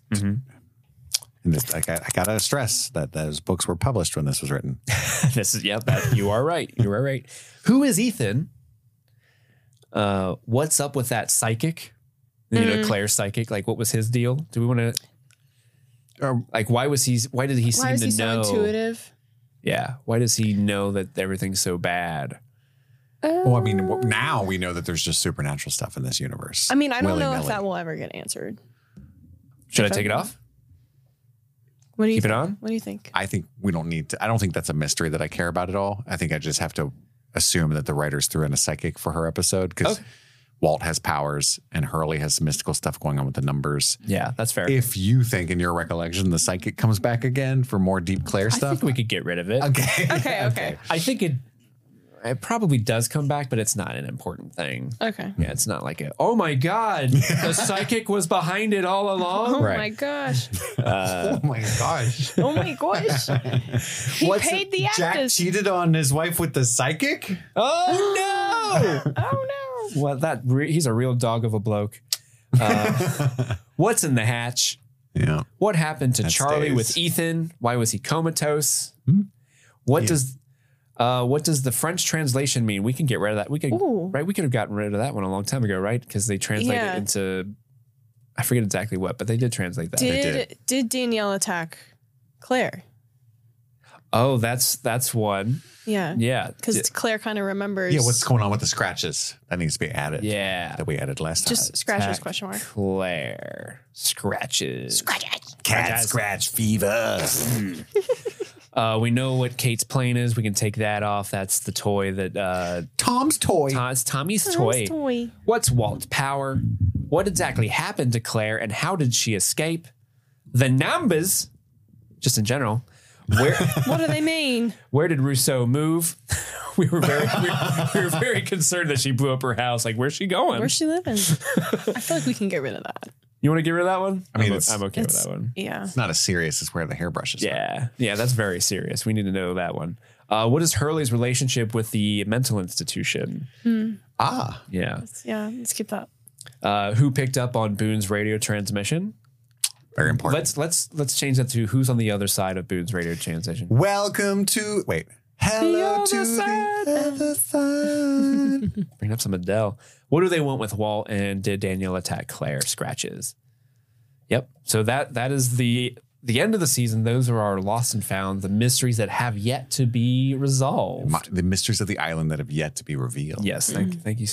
We need to put that on the board too whenever we solve one. Another mystery of the island revealed. Oh, yes. Now we have some questions from our patrons as to our coverage for Lost and some extra stuff they can ask us. Steve, you got them, don't you? Yeah, I solicited a bunch of the people in our Discord. Wrote them in a bottle. They wrote them in a bottle. Sawyer did read them ahead of time, just giving you a heads up. He's that's just how he be. Yeah. But yes. He's a cretin. He's a cretin. I solicited the Discord for questions. You can become a member of the Streaming Things Discord by signing up a Patreon at the appropriate tier. Our first question comes in from John, not John Locke, just John. John says, I have 2 questions, both around Vincent the dog. Number 1, how has Vincent remained such a thick boy? that dog eating good. He's eating lots of nanners and Lord knows what. Boar. Yeah, that's why the boar, not as much boar recently. That's why the boar have gone missing. It's he's just taking them down. Yeah. Like every day, Walt's like, "Oh, Vincent's back," and it's just like a bloody, gory dog. What happened? Number 2, how does Vincent look like he just got back from the groomers every day that he's been living on this deserted island? I mean, they all look very well bathed and well put together. I think Claire's giving him a snip, just like when Charlie's done, she gets Vinny. I think it's just the movie magic of the situation. Yeah. Well, actually, so my dog Ellie, you know Ellie. I know Ellie. She hates people. She's by my feet. I've never taken her to a groomer because her hair does not grow. And I think it grows out of her sheer will to not go to the groomers. That's fair. Because I told her once, like, if you grow hair, I'm taking you to groomers. And she was like, nope. Suck it all back in. She's willing it to not grow. Yeah. By sheer force of will, you'd be amazed what animals can do. John does continue. He writes, also as a side note, and I don't want to influence this, but the episode where the raft leaves the island and Vincent swims after Walt, Madison the dog is my passenger princess. So yeah, John is nominating. I'm going to put that on the passenger princess board. You should do it. John, 1 point from John for Madison the dog. The dog. Our next question comes from E. Scramo, one of the legendary Scramo sisters. She writes, hey, Steve, potential Lost question. If you had to choose 2 characters from Lost to be trapped on the island with, who would you choose to explore your hatch and why? Interesting. You didn't expect the question to end like that, did you? I mean, that's where I was going to take it. I mean, the Scramo sisters know. They know. They know. That's why they love the show. They real ones. We got a bunch of weirdos in the Discord, and I love it. I'm going to say the obvious, Kate. And now, should it be practical? Is there somebody that would help me survive? I mean, you're trapped on an island. What are you going to do? Immediately. Immediately. Mm-hmm.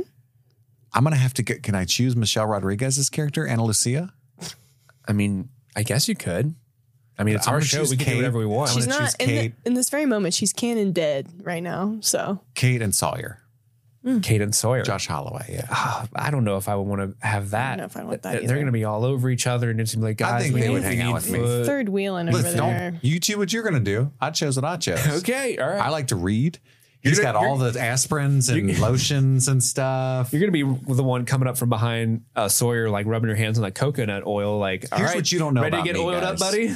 Sawyer's lonely, right? You see it in his eyes. I'm going to warm right up to him. You could fix Kate's it. not going to be able to get in there. We're going to be thick as thieves. Yeah. Thick as thieves, as you would say. Tease. We would let her in, though. Madison. Mine is Kate and Saeed immediately. Ooh, stupid, sexy Saeed. Because I feel like the dynamic there, I feel like I could work with both of them pretty well, and both of them could work really well. Like, I just feel like the I dynamic. almost picked Saeed. I feel like the dynamic would be, I feel like the dynamic would be we'd be very proactive group, but we'd also be very like Active. chill. Well, yeah, that too. And they're very beautiful people to look at. So, yeah. Well, we have to be cognizant when we're choosing our people here that they're exploring our hatches with us. So you have to be able to be open and, share everything with them if they're going to be exploring hatches with each other. It's true. That's why I'm also going to pick Saeed, because not only Yeah. but bro's a survivor and he will help me survive on I'm that a track. survivor. I'm not gonna give up. And then I think Work harder. out of everybody else, I think I'm going to go with Boone. Okay. I just need a yes man to follow me around. All right. That's fair. That's fair. Like when Saeed and I are like, when Saeed's like, hey, let's go reveal some mysteries of the island. I could be like, Boone, light us a fire and make us dinner. And he'd be like, yes, sir. Yes. Okay. Yeah. Okay. That's a good question. choices. I like that. Next question comes from Parmadad. Parmadad asks, during episode 10, Whoa. Steve points out a plot hole created by Hurley's island census in that Ethan isn't the only person whose name isn't on the flight manifest, since Sawyer is lying about his true identity as well. My theory is that this happened because Sawyer was originally supposed to be revealed as the interloper of the group, but the showrunners changed their minds mid-production, possibly liking the character or Josh Holloway's performance. It explains why a randomly added character in Ethan was revealed as having not been on the plane. Whereas a more established character would have had a bigger impact. And having already been on the island further explains Sawyer's hoarding. What do you guys think? So do you think that there's a possibility that Sawyer's original interpretation... That's just completely his theory. It's not known for sure that their that's just writer's his theory. intention. That's just his theory. Interesting. I think it's more likely that they fucked up. I think that's more valid. Because creators of TV and films don't always care if they fuck up. It's like as somebody who has created things, sometimes you're like, nobody's going to notice, or that's not as important. When I interviewed Robert Rodriguez, I think I've told this story before, but he said, Madison, cover your ears. Continuity schmontinuity is a direct quote from Robert Rodriguez. He's like, it literally doesn't matter as much as telling the story you want to tell. Bunch of fucking nerds worry about that stuff. Interesting, Robert Rodriguez. But he's not like an Oscar-winning director or anything. But True. he's made some movies I really like. Yeah, Spy Kids, Shark Boy and Lava Girl. Desperado. Anybody? I love that one. Half of From Dusk Till Dawn. Anybody? That half, yeah.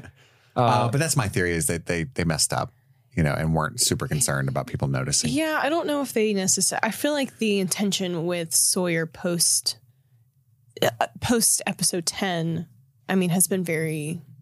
I don't know, it's just hard for me to see him as the Ethan character in this regard, personally. I do agree that the Ethan reveal would have been way better if they had Ethan, just that character, be a bigger presence. like an So artist. like the turn would have been like, whoa, my gosh, what? Well, that's nuts. Like that would have been really much more impactful. But I agree with you, Kit, that this was just a mistake, because this is a show that has so many goddamn mysteries floating around in it and a ton of characters. So I can see where easily you could like write yourself into a corner, and then like as you're on set filming the episode, you're like, oh shit, Sawyer's a fake name. Fuck. Especially when some of these episodes are being written and released in different orders that they were originally intended to. We've talked about that a couple times. Yeah. I could see them not even realizing that. That he's using a fake name and he wouldn't be on the manifest. Well, there's just so many... I don't want to say cooks in the kitchen, because I do feel like there is I'm not as familiar with the writing process for like TV, but I can imagine that there's so many moving parts that it's hard for people to focus on those tiny details enough to where it like is it makes sense like chronologically or anything like that. Like I can understand the mess ups for this type of for TV in this way coming out in 2004, a quick turnaround with episodes. Like I get that. Yeah. Mm-hmm. And sometimes it's not even a mess up. It's a pivot. Yeah. You know, they can, because they're writing the season as it's coming out. Yeah. And so back then, and you would literally just go in different directions when people, the reviews for episode 13 are in. They fucking hated that. We're not doing that anymore. You know, that happens all the time. Yeah, and you can imagine a world where they can also hand wave away. We're like, well, Sawyer's a con man. Of course, he's not going to put his real name on a manifest. It's going to be James Sawyer or something, right? Yeah. You know? Oh, yeah. Wow. I don't think you can get away with that unless you have a fake passport. But maybe. Then maybe who knows? I mean, the Robert Patrick could have given him a fake passport. True. I mean, he's the Terminator. Yeah. Our next question comes from Enza. Our beloved Enza. Unfortunately, it is written in Belgish. Yeah, so. I can't read it. She Do you writes, speak Belgish? No. Belgish. She goes, okay, I've got a question for you all. If you haven't recorded yet, what is the mystery you were most invested in, and what is the one you could have gone without? So what mystery had you, it like hooked you, you kept you watching, and which one were you like, I don't give a shit about this mystery at all. Let's get it over with. Those were my words, not hers. I'm really into the hatch, right? Yeah, you are. I really need to know what's in that. I don't care about the supernatural stuff. I wish it wasn't there sometimes. Special Boy Walt? Walt specifically. Why do you have powers? But even smoke monsters, none of that stuff. Okay. All right. Madison? I feel like I'm now realizing that I really don't care about the hatch. That might be kind of an unpopular opinion. Wow. But to Unpopular me, on this side of the I table. just am kind of like, I'm more invested in like the people before. I'm more invested in Russo. I'm more invested in like that. Because to me, that's kind of just the origins of like that's going to be the origins of like the conflict that they're going to meet in season 2, season 3, whatever. Maybe not. But I guess just the origin of the island, like what is the island? So I guess to flip flop, I am more interested in like the supernatural element. What if they're like, all in the hatch, bitch? Then you're going to feel it. Surprise, we come down here. But I guess just like, I think it's just the obsession with like this one thing. And like, this is like, this one thing is like the answer to like, this will solve like the obsession and like whatever. I don't know. I'm just kind of like me, whatever. Mm-hmm. But I would say that's a more unpopular opinion thing to be obsessed over. I also, I'm trying to think of other like mysteries that I didn't really care for. I guess I was invested when Claire was taken. I was like, oh shit, like what did they do to her?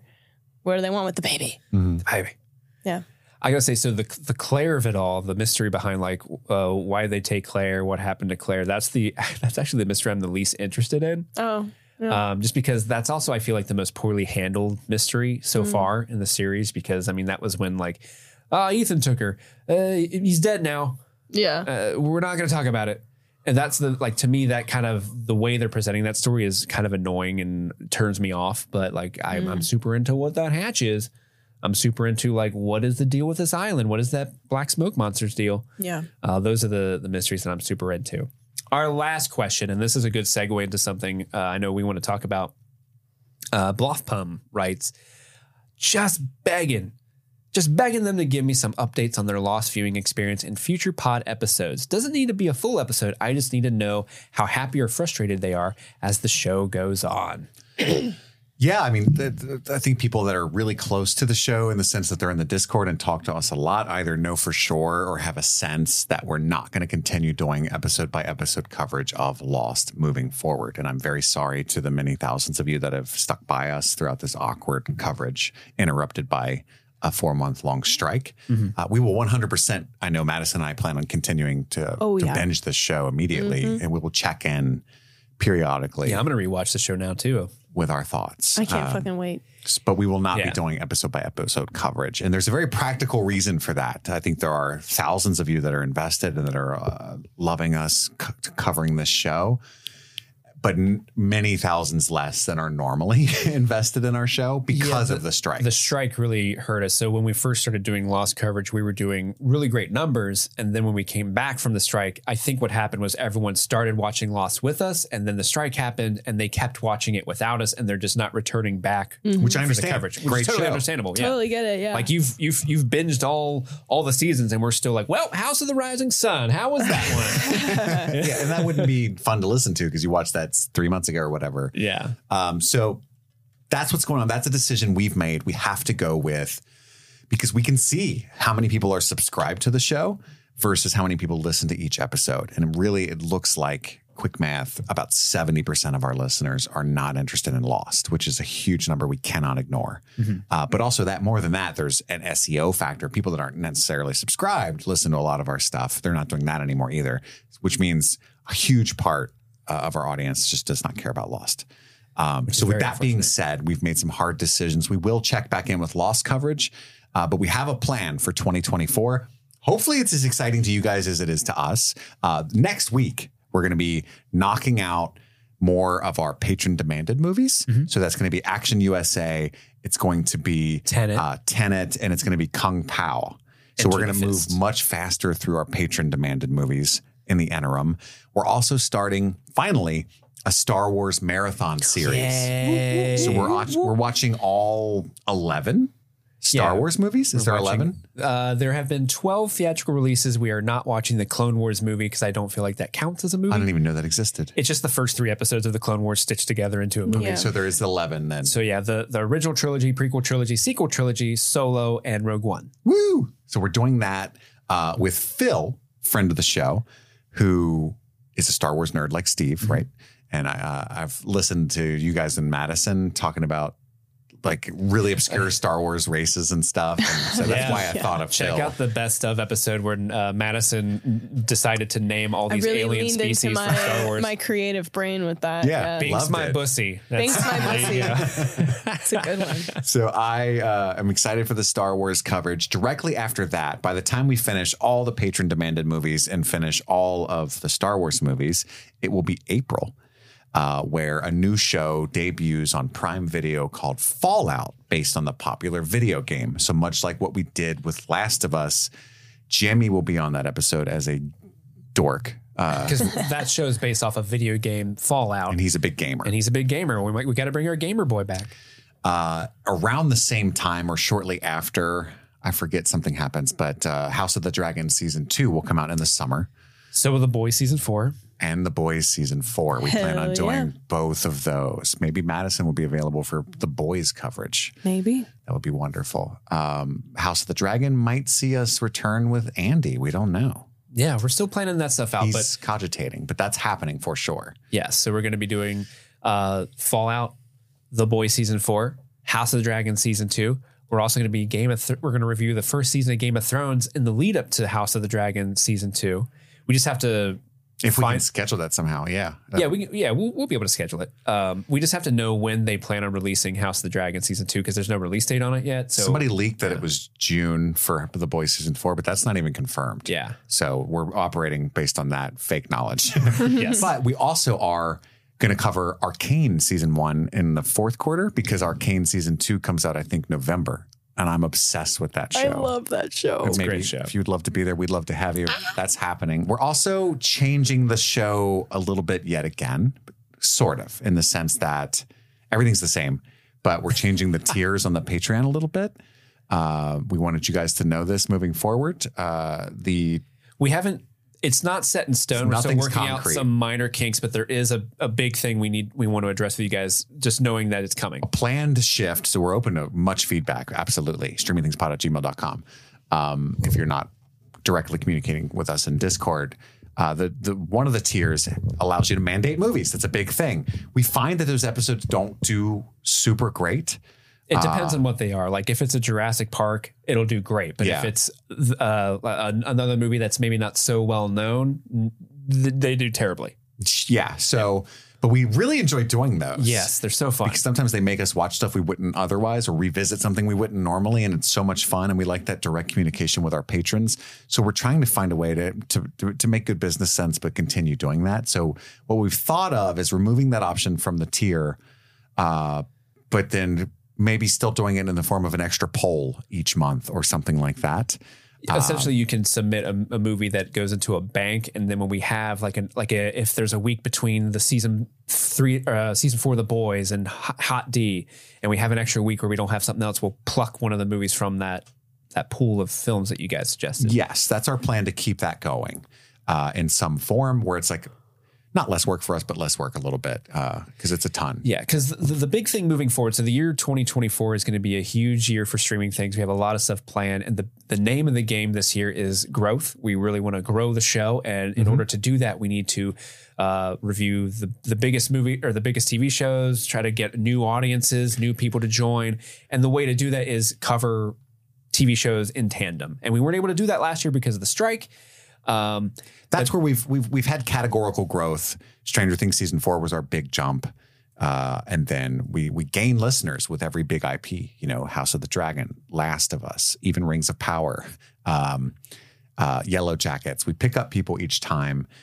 The Lost thing was just like we're going to take a break, do something the listeners have been demanding for a long time. And then the strike fucked us. It's nobody's fault. It's nobody's fault at all. It just is what it is. And so we're getting back to our big IP thing is our goal for 2024. And that's laid out the way that we told you. But we do, there's a lot of Crossing Streams fans out there. And we have a form of that planned as well for patrons only that Steve and I are going to watch movies each week and talk about new stuff only on the Patreon. Yeah. And that will replace the chosen aspect of that perk. Instead of like being able to see your movie like on the main feed, you will instead get like a Kit and Steve exclusive went to the movies and we're reviewing new stuff. So that's what's planned for the rest of the year. I hope you guys are as excited about all of that as we are. We wanted to reveal it to you on the finale episode. If you're still listening, wonderful. Definitely give us your feedback and let us know. But also we're going to South by Southwest, just to reiterate that. So that'll be a huge part of March. We'll be in Austin at the film festival. So excited for you guys. Doing live coverage there. Who knows what kind of interviews and stuff we'll be able to get on and put on the show. Maybe nothing. We don't know. But that week, what week is that? It's the 8th through the 14th is when we're going. Yeah. So that week of March, you'll still get your daily dose of the Star Wars marathon, but then expect whatever craziness we were able to come up with from South by Southwest. Yeah, we're seeing that week. Sydney Sweeney's Immaculate, Monkey Man, The Fall Guy, Roadhouse, Cuckoo, Roadhouse, fucking Omni Loop, and 10 other things. It's gonna be awesome. Super excited. I'm excited for you guys. Me too. It'll be so fun. Booked our Comfort Plus seats this morning. I paid for it with my own money. So you be comfy boy. Comfy boy. But to everybody who has stuck with us throughout this, and we lost a lot of our listeners during the strike, but we gained a bunch of patrons. And what that means is the people that really care wanted to show that they extra care. And that means the world to us. Yeah. Yes. Thank you. The people that do financially support the show, you're literally the only reason it exists. Cause all the stuff, all the toys that you see, if you're looking at the Spotify video or the YouTube, super expensive. Steve uses your money for that. Literally the reason we're able to go to South by Southwest is because you guys are helping us. Could not afford to go do that without the Patreon. So we're super excited to see how the show grows in 2024. It's all because of you. If you're not financially supporting the show, dude, we totally get it. Just listening right now is a huge support. People always, I've said this before, people always write in and apologize profusely for having to leave the Patreon because they know that we can see that. Never do that. We consider it a boon, a gift, an extra thing when people toss us money, not a prerequisite. We totally understand. Life's crazy in general and extra special crazy right now in the economy. Yep. Never apologize for that. Somebody was like, yeah, we just had a baby. And oh my God, stop. Love that baby. Yeah, I wish I could help you financially. Right. That's amazing. Congratulations. We love you guys so much. Here's to the future. Thank you for tuning in. That's all the time we have for right now. It's the Super Bowl. Woo! My name is Kit. My name's Madison. And I'm Steve. And we have to go return some videotapes. You thought I wasn't going to say that, but I did. Got it in. And this was Streaming Things.